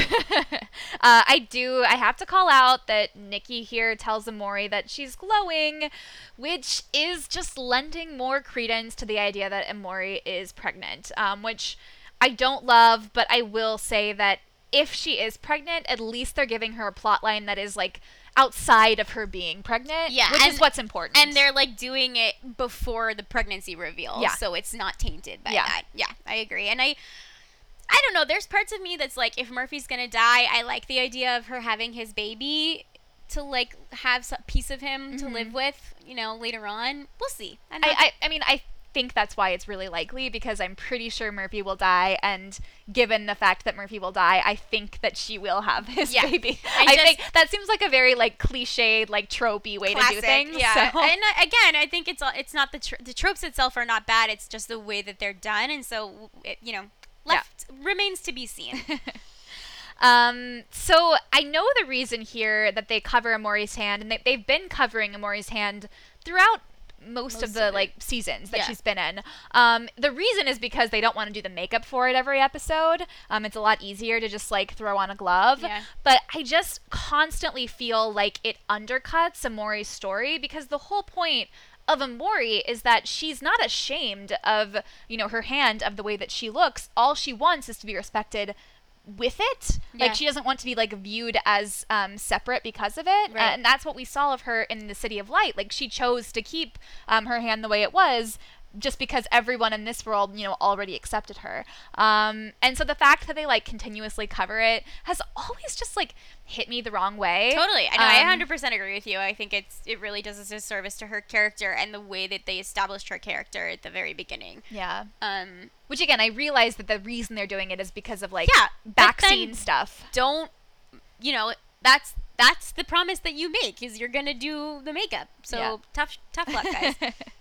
But I really, really, really love that Emori and Nelson finally got to discuss Amori's backstory and kind of tie it into what's happening with the Knowles, because we got, like, hints of it 2 episodes ago, I think it was. Yeah. But I'm glad that that's, like, now fully out in the open, and again is another reason why we did not need that Jackson and Emori scene. Totally. I mean, like, this is a really amazing scene, and I think it shows an emotional vulnerability that we very rarely see from Emori, and it's like she's opening up layers in order to connect with Nelson. And I fully appreciate this, and I especially like that this is something that was hinted upon in previous episodes that we are now building upon. Like, that's a really great example of, like, character development and progress tracking throughout a season, as opposed to other things that they are not doing in this season. Like, this is an actual productive example. And again, I just want to say, like, God damn it, Louisa is so phenomenal. She proves again and again that she's just, like, far more capable of holding her own as an actor and as a performer in any scene she's in than the show ever gives her to work with. Like, seriously, I just keep thinking underuse her so badly. They do her so dirty. So honestly, dirty. Like, this season they're, doing a much better job, but I just feel like, I just think back over the seasons, back when we saw her in season 2, and she was just so cool, and then she just kind of, like, became absorbed into Murphy as, like, Murphy's girlfriend. It's so funny because I was watching this episode, and it is such a different performance and such a different side of Emori, but I could not help thinking about that episode where she... God complex? Yeah, where she tricks Clark. Yeah. Yes, I was about to mention that too. Oh my God, that's because so funny. It was the greatest. And it's just, again, she's such a multifaceted... Again, she's like a fully formed character. She's a fully formed person. And it shows such a range of what Louisa can do that's all within the makeup of who Emori is. Yeah, I mean, that episode remains in my top 10, maybe even top 5 5 episodes. She was so great in that episode, and it just, like, whetted our appetites, but then never really gave us a main course for her, you know what I mean? Right, and I think this is, like, we're getting a main course finally. Yeah, which is good. Way too late. It's too late, and I would have perhaps expected or wanted different things for her moving forward, but Sure. I am intrigued with the way that she's handling her newfound position, and I just hope that it's not gonna turn sour. Yeah, totally. Oh, go ahead. I guess it is. Yeah, go ahead. I was just going to say, let's switch gears and talk about the Shade Russell stuff with Murphy. And just to point out, like, this entire sequence, like, this second round is, like, just a series of Shade Russell taunting Murphy into getting him, like, more and more invested in the game and to win and to prove himself by winning, right? Like, he plays Murphy like a fiddle to just keep him there longer, and, like, that's not obvious to anybody at this point. Yeah. But, like, when you watch it a second time, you're like, you are just goading him. Yeah, like, Walt Murphy calls out, like, oh, you took 20 minutes just to make that move, Right. and you didn't even capture my castle? Like, what are you doing? Like, congratulations, like, you just figured out what Indra figured out immediately. Like, Yeah. he's, like, constantly condescending to Murphy in order to get him to want to prove himself even more. Again, he's a master manipulator. He is. So I have to, again, with our, like, Emori worship, when Shade Russell calls Emori Freak Draina, and he calls her this a couple of times, you can really, like, see on Murphy's face how, like, much this, like, pisses him off. Yeah. But outside of Murphy, like, I didn't quite realize the depth of my rage that I would feel when he calls her Freak Draina. Yeah, no, it's disgusting. I was so angry, and I still, like, feel really angry. Like, how dare? Yeah, I guess my question is, like, I do think Shade Russell, I should say Shade Hedda, does have a lot of these, like, biases and prejudices against Freak Draenez, but I also feel like he probably doesn't care about it nearly as much as he cares about pissing off Murphy. Oh, and that's he's true. like clearly using this in order to taunt him. Well, I just think he doesn't give Amori and her quote-unquote Freak Draenez status any credence, like, or any respect. Like, I think he just thinks that she's trash. Yeah. And, like, is easy to, like, throw away. Whereas, like, Murphy right now is a player that he needs to manipulate. Yeah. And that is, you know, just infuriating. And I do like that Murphy calls out that Shade Russell probably hates women. Yeah. Because I think that's really clear in a lot of ways. Full-blown misogynist. A full-blown misogynist. But it's also obvious that with Shade Russell's words about Amori, that he has never been in love and does not understand what love is.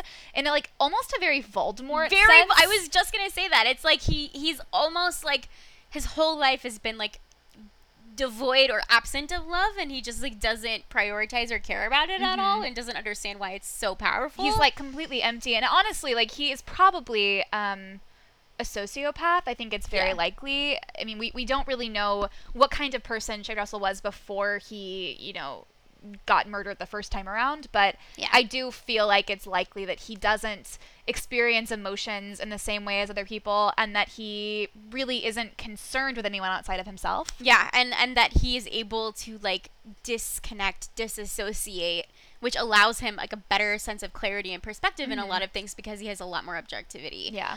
Yeah, I totally agree.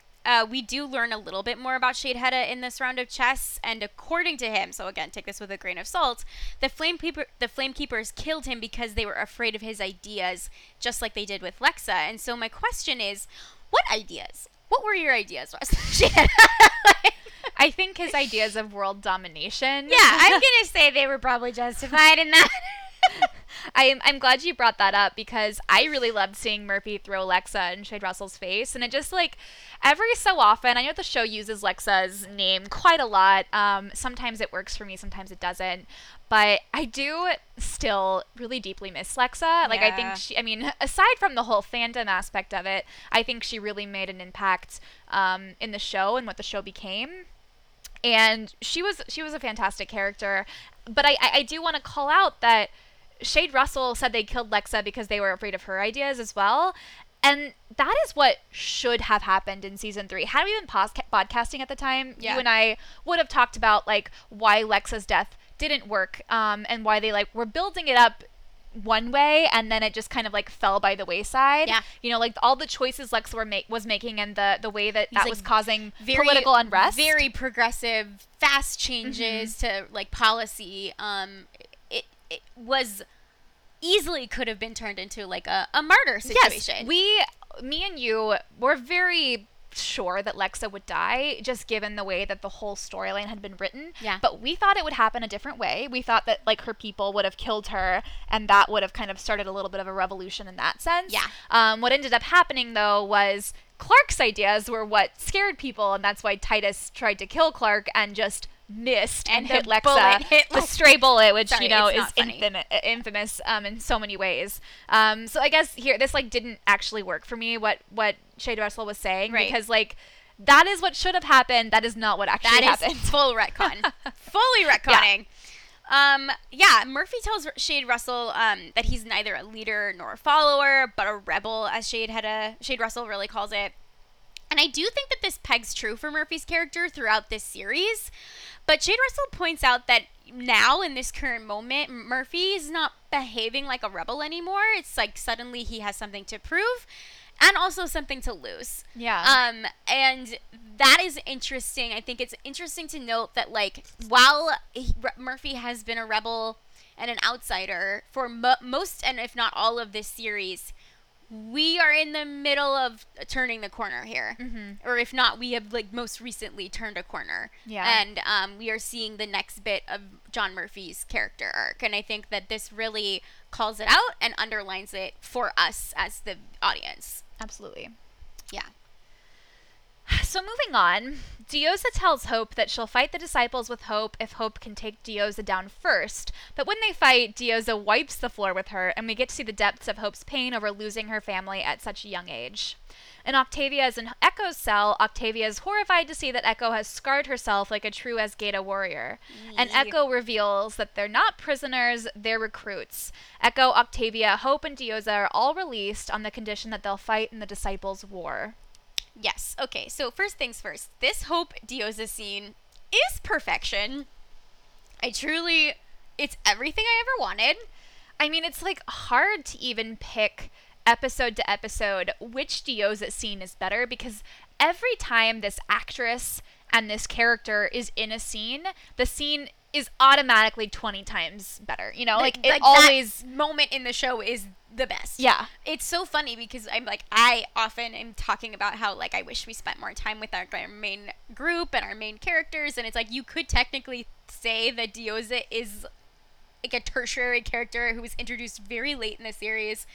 I don't care. I'm obsessed with her, and I only want to watch her all the time. Yeah, I think one thing that The 100 excels at is having introduced characters at a very late stage, like Diyoza, like Gabriel, but that we like already really love, and we loved really quickly. You know? Oh my god, yes. But especially Diyoza, like I truly think that she's one of the greatest things to come out of the show. I mean, as you said last time, she's the best thing that happened in season 5. I mean, easily. That's easy to say.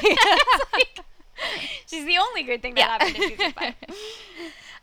But I really love here that we see how Diyoza's really reflected on her past actions and kind of come to terms with what she did and realize that the way that she went about things was the wrong way, you know? Yeah, I mean, she tells Hope, you know, doing the right thing the wrong way isn't doing the right thing, which I think is fascinating because we spent an entire series sort of parsing out the value placed on taking risks and making calculated choices.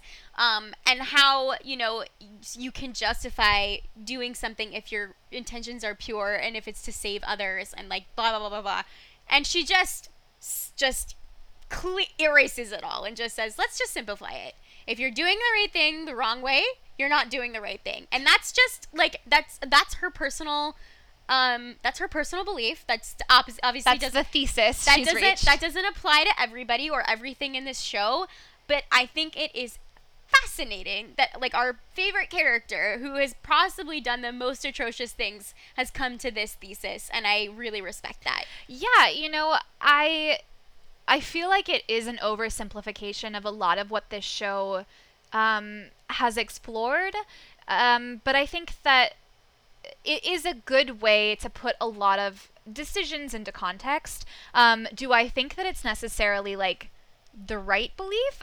I don't know. Yeah. I don't think it's the wrong belief, for sure. I don't even want to like ascribe like a moral value to it. I think it is so interesting this character has this view when we have talked about, you know, the complexity of this issue for most of the series, if not all of it. I think that sometimes the only way that you can do the right thing is to do it the wrong way. Like sometimes there is no right way to do the right thing. Exactly. And so you kind of have to weigh the pros and cons, or like the, you know, the moral weight to is the right thing worth doing it the wrong way? You know, like again, is the end worth the journey, or what is the end worth means? Exactly. Thank you. Yeah.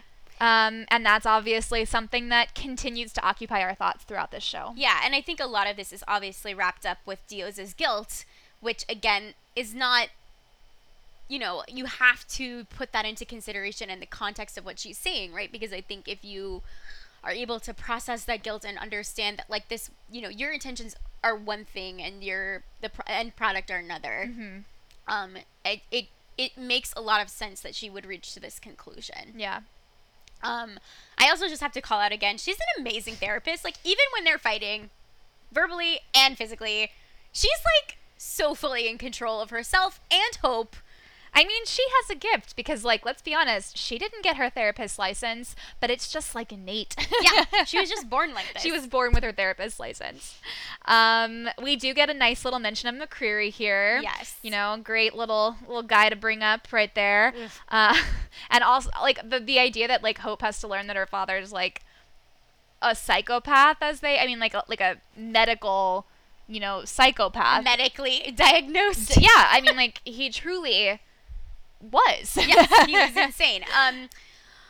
I like the idea that, like, Hope is the product of two very, very, I mean, like, at the time, very bad people, but is so full of love and Hope herself. It's like good can come out of something very bad, and I like this idea, and the fact that, like, she has to reckon with, like, you know what, like, yeah, you were not conceived under, like, the best circumstances, but that's okay, because, like, we've made something really beautiful out of it.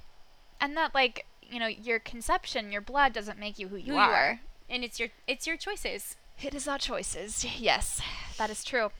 Hope tells Diyoza that she likes their chances with the four of them fighting, and by four of them, it's Diyoza, Hope, Echo, and Octavia. And Diyoza tells her that she's acting like a child by saying that, and, like, I get it, and that was, like, quite the blowback to your daughter. Like, that was a really good comeback. It was. But I will say, Diyoza almost single-handedly got herself out of Bardo, so I don't disagree with Hope that, the four of them could do it. They could make an impact, but there are a lot of people on Bardo. I still think they could do it. Like, literally, like, they showed us that Diyoza could have done it by herself. Yeah, I know. I think, like, it's never without risk, and I don't think she's risk losing. Sure, it's true. It's not without risk. That's a good point. I love this fight that they get into, and obviously, like, Diyoza is the ultimate badass. We all know this. She's incredible. She took out, like, 50 men when she was pregnant or whatever. I don't know, but it was really cool. It was very good. But logically speaking, she would be so out of shape and out of practice after a decade of not fighting, whereas, like, Hope has literally been training for 15 years straight. Like, that's all she had to do with her life. So I don't know if I, like, fully believe this fight. But I will say, I think that Hope is very much in this situation fighting with her emotions, and that is what will get you killed, and that's what Diyoza is able to put aside. Totally, and that's what I was just gonna say, is I think what Hope doesn't have that Diyoza has in spades, even though she's out of practice, is wisdom. Yeah. And, like, the understanding of how to fight without emotion. Yeah. Where Hope is just fighting blind, basically, in a blind rage, which gets her into trouble. Yeah. So after Diyoza takes down Hope, she tells her that revenge is a game with no winners, which is an incredible line. I love this idea, and I think it's something that Diyoza herself has had to learn over her lifetime of mistakes, and very much is something that she's come to learn and, like, understand about herself.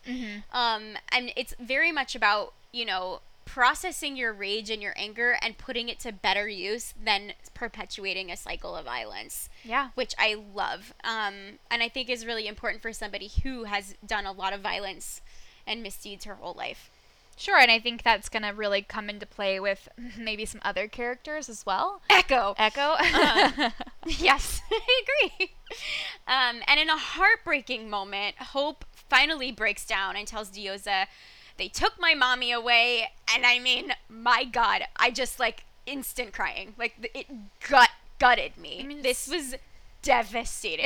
It's like the whole story is so sad. Yeah. It's just sad. It's just sad. I mean, by the end of this scene, they both come to realize that they actually fear the same thing, which is just losing each other again. Yeah. And now they're back on the same page, which is a really satisfying conclusion to this episode's arc. Like, this was very cathartic, and I loved it. It was fantastic. Switching to something less cathartic. I was gonna say, and now to talk about Echo. Clear. It's very clear in this episode, or in this scene. Echo has hit rock bottom. Like, she thinks she has nothing left to lose and is acting accordingly. Yeah, this is a lot. So Echo says that Azgeda warriors scar their faces to symbolize the pain is over, the wound is healed, so that they can never forget. But it's ironic in the sense that Echo doing this is symbolizing the exact opposite. The scars and the blood is because she has so much pain and doesn't know what to do with it, and her trying to block it out is in fact, like, really just holding it in, delaying the delaying the inevitable. Yeah, and it's like exactly what you're saying. It's like the scarring is you shouldn't scar yourself until you have healed. Yeah. And that can be like the final symbol of your entire healing process. You're not supposed to do it when you're in stage 1. I mean, to be fair, you shouldn't be scarring yourself at all. No, we do not condone self-harm. Self-mutilation at all.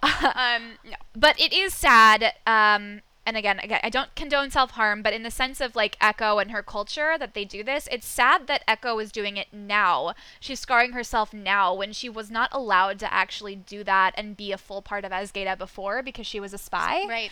And she had to be able to assimilate in other cultures. Right. So she was never able to like fully fit in with her own culture, and now she's, taking up the mantle of an Azgeda warrior when there is no more Azgeda. Well, and I also think it symbolizes the fact that she's reverting in a lot of ways to what being in Azgeda did to her. Yeah. Emotionally and mentally. Yeah. She has evolved and learned so much more about herself and what the world has to offer and about friendship and love.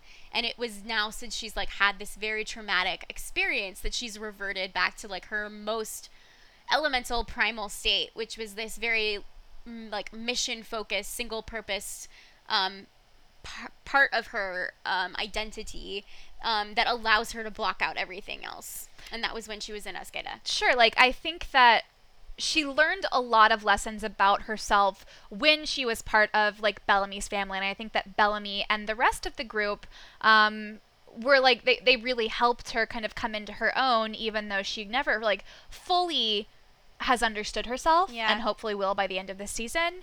But it's sad that the loss of Bellamy and, in also some ways Harper and Monty has made her revert back to that state, because it's almost like the loss of like Bellamy as her touchstone means that all of those lessons she learns have been lost as well. Exactly. It's exactly and right. I hate that. It's sad. And I do want to joke though that Octavia is watching Echo, and like I swear inside her mind she was thinking like, is this how people looked at me when I was wearing my murder pony? Yeah, and my murder hood. Yeah. Oh my god, totally. She's like, God damn, no wonder people thought I was nuts. Yeah, she Octavia also had a lot of mental struggles to work through. Setbacks. And luckily, she has in many ways. So that's great for Octavia. Yeah. Luckily, she's kind of came through this series stronger and better. As for everyone else, we'll see. It's possible, Echo. We'll see.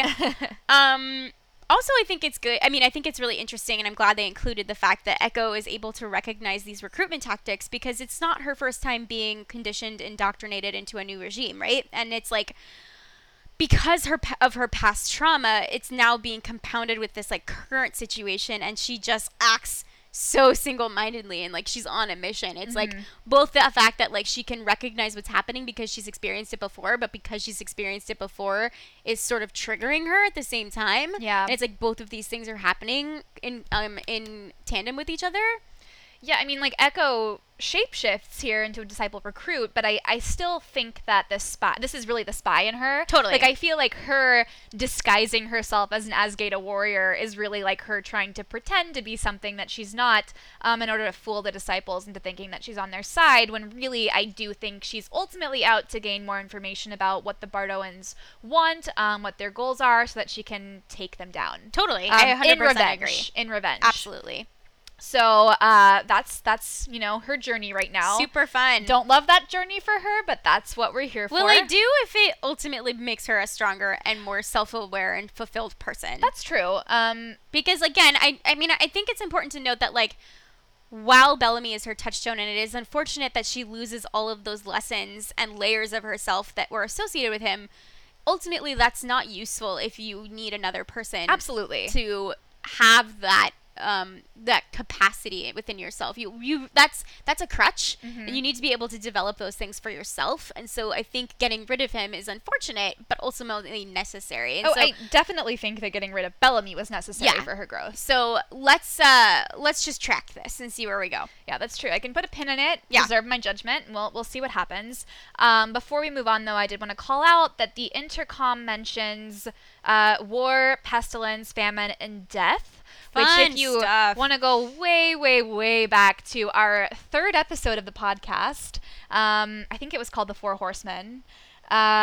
it was all about Second Dawn and how it was built upon like the 4 horsemen of the apocalypse because the world was ending. Because the world was ending. Like very subtle. So like, you know, even if we didn't get the Bill Cadigan reveal at the end of this episode, we do again get that hammered in that like this culture evolved from Second Dawn. Totally. Yeah, it was a great little Easter egg. Yeah. So Nelson ends up showing up to the ceremony, and Emori reunites him with his family. His mother is happy to see him, but his father rejects him and tries to kill him, so Nelson ends up stabbing his father instead. The convicts then attack the ceremony, and Nelson and the Children of Gabriel join them. Elsewhere, Murphy figures out that Jade Hedda was just stalling to keep Murphy out of the reunification ceremony. So, I guess this is kind of tying into what I mentioned earlier, but I'm still just really not getting the faithful and like the way that they worship, because the way they treat Kaylee here is that Kaylee's word isn't good enough. Like they have to have Daniel here to solidify this ceremony. Mm-hmm. And on one hand, that feels extremely sexist. On the other hand, I'm also like, aren't they supposed to be your gods? Like they're either your gods who are infallible and their word is law, yeah, or they're regular people who you're following. No, I 100% agree with you. I think a lot of this doesn't quite add up. But I do think that's a very... I think there's a lot of room for people to allow their personal grudges and personal associations to color the way that they accept different people. So again, I do think there is a hierarchy within this god system. I think there's probably a lot of sexism at play here, like you're saying, like why Daniel supersedes Kaylee, I don't know, but I think it has something to do with the fact that he probably is more aligned with Russell's laws and visions and rules than maybe Kaylee is deviating from that, and so that's making her a bit suspicious to people, or like less palatable. And so I think a lot of this has to do with like on the scale how closely they are related and tied to Russell, and the farther deviation you take away from that, the less power you ultimately hold over your constituency. Yeah, absolutely. So but I do think like it's a little strange how much they're allowed to question her, and they're how comfortable they feel doing so publicly. Yeah. I think that's strange. We learn from Nelson's mom that his original name was Sachin, which is obviously named after our very own Sachin Sahil, who's Jackson. Yeah. Which is very cute. I love that they named him after that. It was very sweet. And also it's like Sachin is just a wonderful human that like I'm glad that he got called out. Yeah. It's very cute. Ironically though, the name Sachin we learn means pure, and we know that Nelson was born a null, which is just very interesting. It's interesting, and in many ways you could consider that pure. Like sure. Without the gene to create Nightblood. Yeah, I guess that's a null is. That's a cool interpretation. I like that a lot. And I think it's again meant to hammer home this idea that they think that, you know, their nulls are imperfect, impure, which is obviously not true because they're humans. They're human beings. I also have to say, watching Nelson initiate this hug with his father and then having his father like reject him was one of the hardest things I've ever had to watch. It was truly painful. I could barely watch it a second time. It was devastating, and I like honestly, first of all, when he stabs him, I was like, yeah, I get it, man. I get it, man. But I also have a question, which is, did Nelson come here like, did he plan on stabbing his father, or like was his plan to at least use the knife and like, you know, stab somebody, or was this just pure impulse? I think it was impulse. I think he came here not knowing what to expect. I think he brought a weapon to be safe, but I don't feel like he like intended to use it. Okay. But it just seemed like things got out of hand, and then like before he even realized it, he was using it. Which I completely understand, and I probably would have done the same thing, to be honest. I agree that this was really, really difficult to watch, and it actually reminded me a lot of like a child who comes out as queer, and like one parent accepts them and one rejects them, and like especially when you're calling him like an abomination and things like that, like, you know, just like putting a value judgment on like who that person is and like how they're born is just, you know, I think in a lot of ways just reminded me of like so many stories that you hear. Yeah, I know. I think that's really true. I love that connection. I think it was very much intentional. Like the writing and the language they use is so specific to so many stories we hear about children who come out to their parents that I don't think it was just an accident or a coincidence. And I appreciate that they put that in here because it's devastating. And like you should reckon with the idea that like these are your children. You bring them into the world. You accept that responsibility and you should love them for whatever, no matter what, whoever they are. Yeah. I hate everything about that. I hate it too. And like, on one hand, like I feel bad for the father because like, again, he has been brainwashed his whole life. I feel nothing bad for him. Like, I feel bad for people who are like essentially like born and raised to believe in a specific idea. And it obviously, like, when you have that kind of indoctrination at a young age, it's really hard to overcome that. Yeah. Especially as quickly as they're being expected to right now. I mean, it's only been a few days since they discovered. That's a good point. But at the same time, I mean, obviously, like, in this situation, Nelson's the one who deserves the sympathy, not the parents. Yeah, that's very true. But switching gears from that terrible scene, we move into Nikki and her group of convicts coming in, and she punches Emori, and for that, Nikki needs to die. Like, truly, I will accept no other fate for Nikki but death. I mean, she's gonna die, so that's fine. I also, too, was just like, what the fuck, man? And what's, like, really frustrating to me, I get, like, Nikki's mad. I also think this is, like, a bit of a displacement here. Because, like, Emori did the most dangerous job. And yes, she had Nightblood, but, like, had she stayed too long in the Corps, she, too, would have died. Yeah. Like, her Nightblood wouldn't save her. It just protected her to an extent. Yeah, she definitely took the most risk out of everyone who had adjusted blood. And so, like, how fucking dare Nikki you know, disrespect that? I do not give Nikki the mental prowess to make that distinction.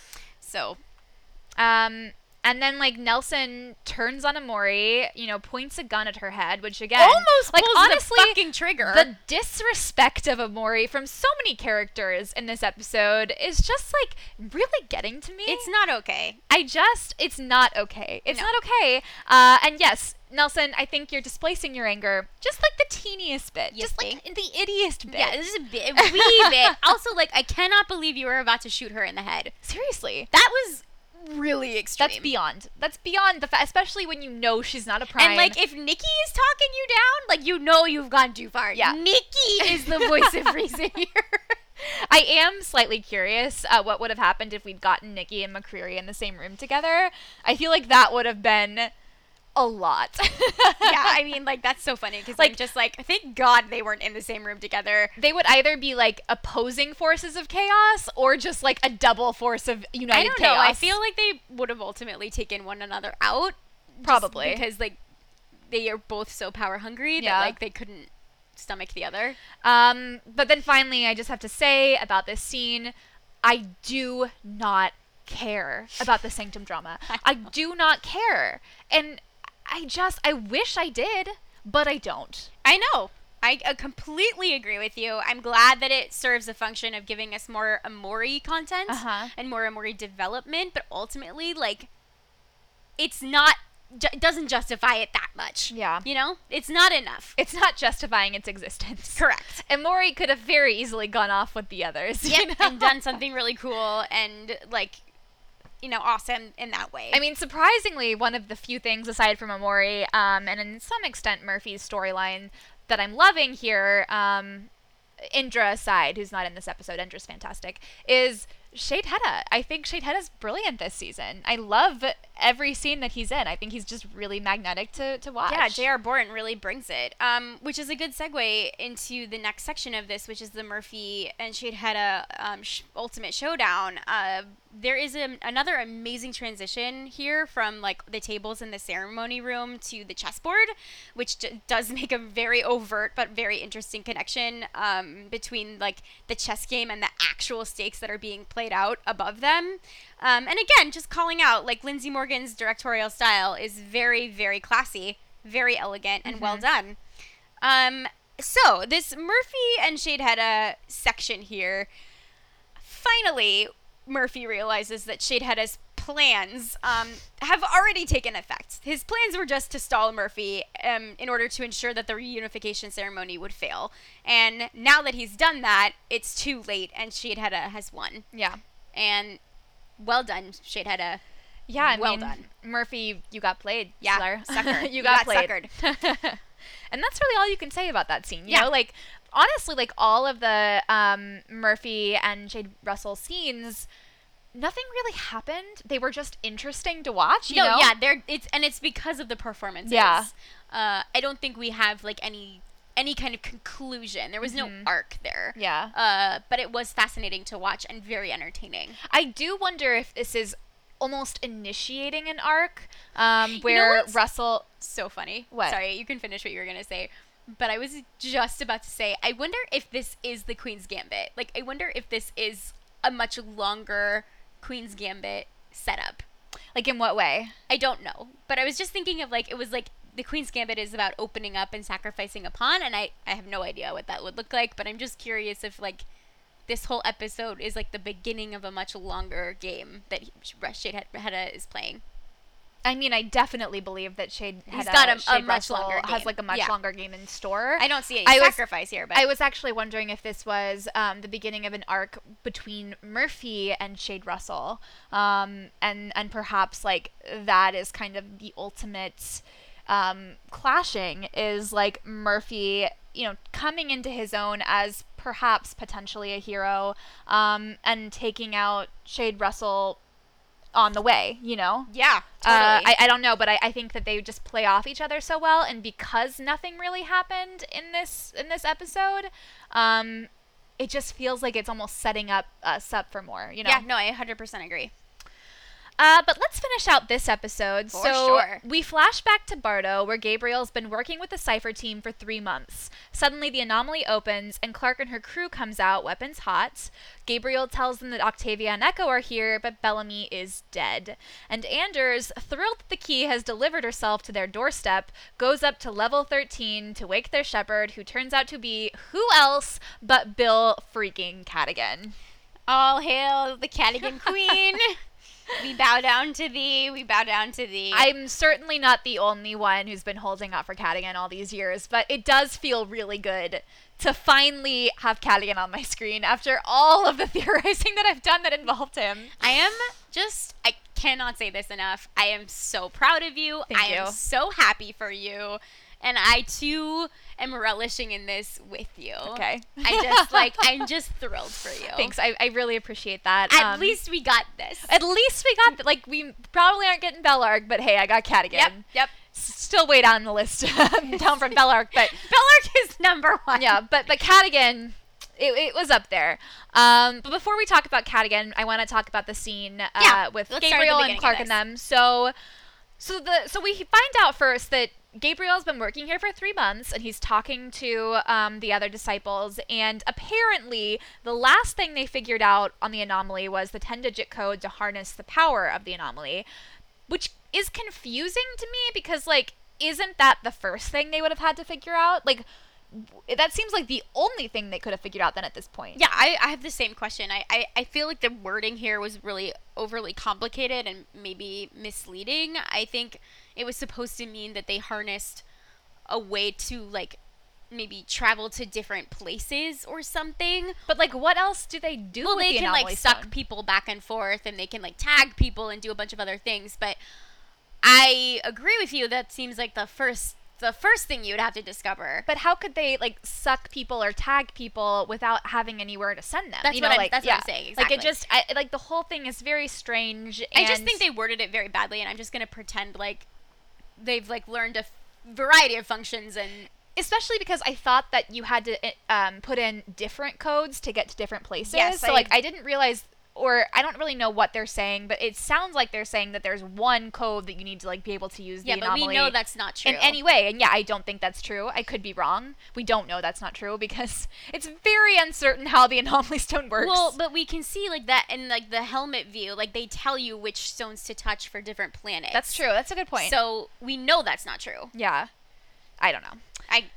It's irrelevant. I don't know. I don't think it matters. I think we can just ignore it because I don't think it's actually true. But Gabriel does tell this like random disciple guy that like this isn't science, this is just trial and error. And like Gabriel, like as a scientist, you should know that science literally is just trial and error. Totally. That is all science is. Right. And I guess to his point, he's like trying to say like you should make some like informed decisions. Like you shouldn't just be like randomly who's willy-nilly. saying that they're not? I don't know. I agree. I like if I were them, I would like use a computer to input or to like output all of the different possible combinations and then just start going down the list. You and have that's to science. do that. Yeah.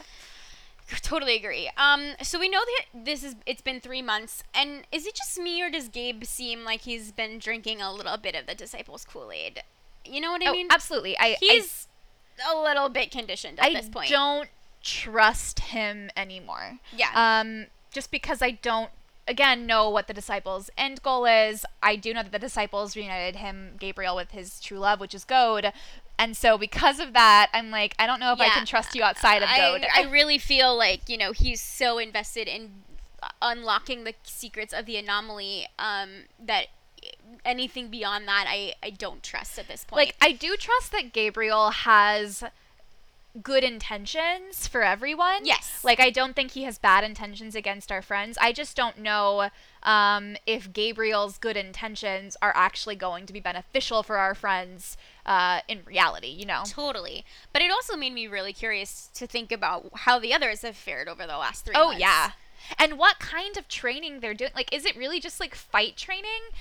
And if so, that must mean that the final war is going to be physical, right? Well, Unless the training is mental training. Yeah, I was just going to say, we don't know what the training looks like yet, and I don't want to make any assumptions, because I truly have no idea. Yeah.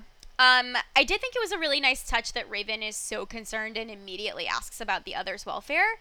I do think it, like, speaks to her sort of just, like, again, being a little bit more conscientious about risk and sacrifice and life, like danger. I just thought it was a nice touch.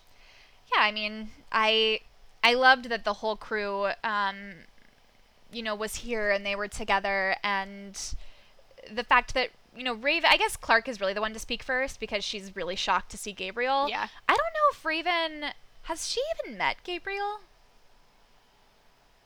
She might have met him briefly. Yeah, I feel like we should just assume that while they were both in Sanctum that they had crossed paths. But like Clarke obviously has the most connection out of all of them to Gabriel. Yeah. And that's kind of like has her frozen in place while Raven is the one who has to like ask about their friends. Mm-hmm. But I also love that, Clarke, for number one, finds out that Bellamy's dead here, quote unquote dead. And like Eliza's face just falls, and you can just like see her like world shattering in a way that's really subtle but I think really beautiful. I also really love though that all of Clarke's crew looks at her when they hear the Bellamy's dead.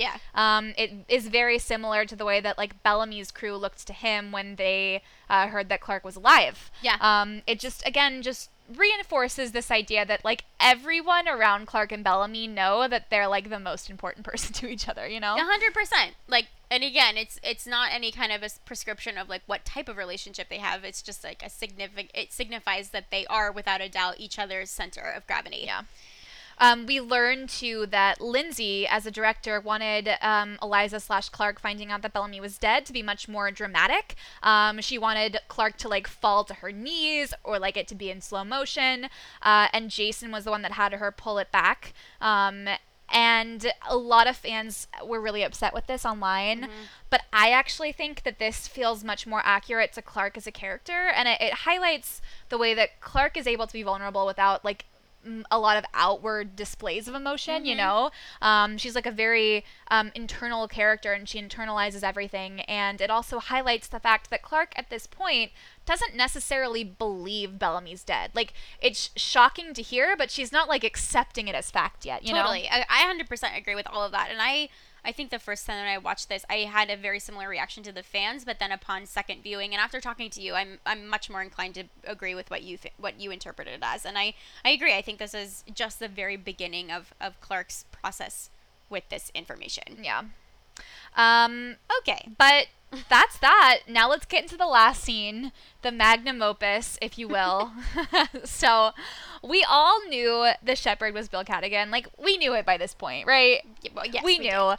But, like, guys, the shepherd is Bill Cadigan, and he's in cryo on level 13, like the drama queen he's going to be, and I cannot wait. I cannot wait to get to know him, because he seems like a super chill dude, and also a cult leader, and I'm just ready. I'm ready for it. Again, I just keep having to, like, reiterate, and it's not that I don't find all of this very interesting and fun to watch, because I do, but I don't enjoy this nearly as much as I enjoy watching you watch it. Like, this is the most fun, is, like, watching you get to be right, and, like, getting to be proved right is, like, the best thing, and just, like, watching you have fun is so fun. It is the best thing. It's also wild that 1,000 years has passed since the disciples got to Bardo, but for Bill, it's probably been, like, no more than 5. Yeah. Like, It's been 5 years. He's, like, just been, like, literally chilling in cryo, for 1,000 years. Wild. I'm into it, though. I am into it. And so is Anders, because Anders is such a fanboy. Oh, yeah. He stands Cadigan so hard. so hard. I am curious, why did they wake up Cadigan before, and why was it recent enough that it was during Anders' lifetime? I don't know, but that was a really fascinating line. And it seems like Anders was very much like younger and in a Yeah. less position, because he's like, oh yeah, I recognize you. Yeah. He was probably like an initiate at that Uh-huh. point. So that's really interesting, and I want to know why. Maybe it could have been the last time they harnessed the power of the anomaly, or like figured out how to work the anomaly. Perhaps they woke him up then.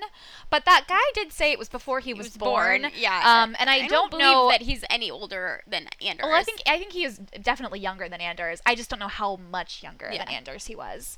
So I'm not sure if the timelines line up for that, but yeah, I'm really curious, and that's something that we're obviously going to find out. Yes, that was very much put there for a reason. Yeah. So as far as I'm concerned at this point, the war seems to have something to do with cracking the anomaly code. Yes. As, you know, like the code to do what? No idea. But I also feel like it's gotta have something to do with Becca and Allie. Totally. Again, what about them? No idea. And then just kind of wrapping this all up, as much as what I said earlier in the very first part of the episode, I really think it stands that, like, I am so excited to see Bill Cadigan, but most people will have no idea who Bill Cadigan is. Yes, and this goes back to what we were saying before. It was just like, this show is no longer meant for a casual viewer. Yeah, and like even like the Jason was worried about that. He'd mentioned, and that's why they put Bill Cadigan's name on the cryo chamber. But like, if you don't know who Bill Cadigan is, like, what's that gonna do? Right, You know? exactly. If you don't remember things from season 4, and like barely in season 4, Barely. like a dribble in season 4. Right. And again, this is not for the casual or faint-hearted. So Yeah. I just think it's placing a lot of work on the viewer to do a lot of homework.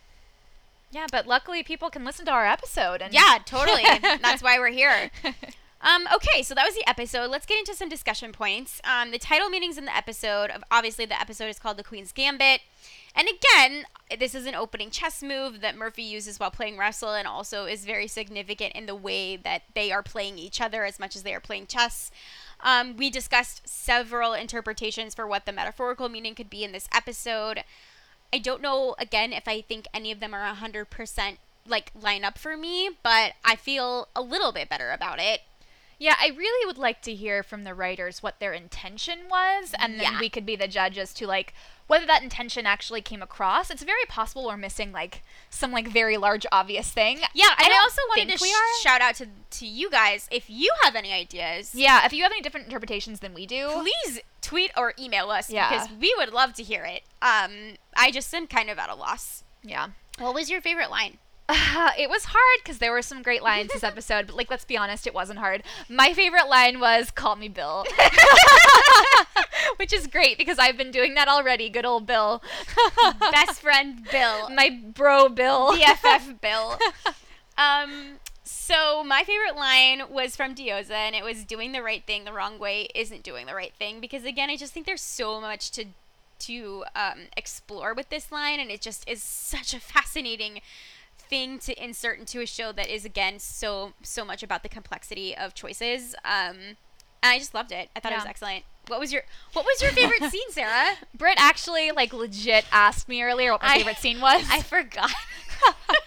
And then she just gave me this look, and I was like, oh yeah, obviously I know what Obviously it's the revelation that Bill Cadogan is alive. Obviously. And mine is obviously the Hope and Dios's breakthrough scene, because it was fantastic. So the next episode is 708 Anaconda. In this episode, Clark confronts a new adversary who will obviously be Bill freaking Cadogan. And a surprising connection takes us back to the past and a nuclear apocalypse that destroyed the Earth. So a few things about this. This episode is going to be the backdoor pilot for the supposed prequel. Mm-hmm. We don't know yet whether or not that's been picked up, but this will kind of start that story. Number 2, we discovered that 2 of the leads of the pilot are actually Bill Cadogan's children, which is very exciting to me. I love that. Yeah, I don't care about that. But well, it's like a fun way that we can carry on Bill Cadogan's legacy in a different show, even though I don't think it's going to have anything to do with Bill. I think he'll have already left for Bardo at the end of this prequel episode, you know? And my one hope for this, deep down, I'm so glad that I was right that Bill Cadogan was alive. I'm thrilled we get to see him, but I would be even more excited if my ultimate theory that Bill Cadogan's the one who released Allie was proven right. I don't know if it's true or not, but I still think that would be a really great little twist, and is supported in many ways by the little that we've learned about Bill Cadogan to this point. So that's my thing. Again, as I have said before, I hope this is true for you. I mean, I won't be upset if it's not, but because I already got Bill. But it's just more fun when you're right. Yeah, it is. It's more fun for both of us.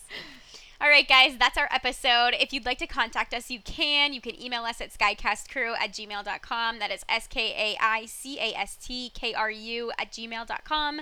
You can also tweet at us at Skycast, and you can tweet at us at our own Twitter accounts. I am at bperlman89. And I'm at Sarah R. McCabe. And that is our episode. So until next time, may we meet again. May we meet again, guys. Bye.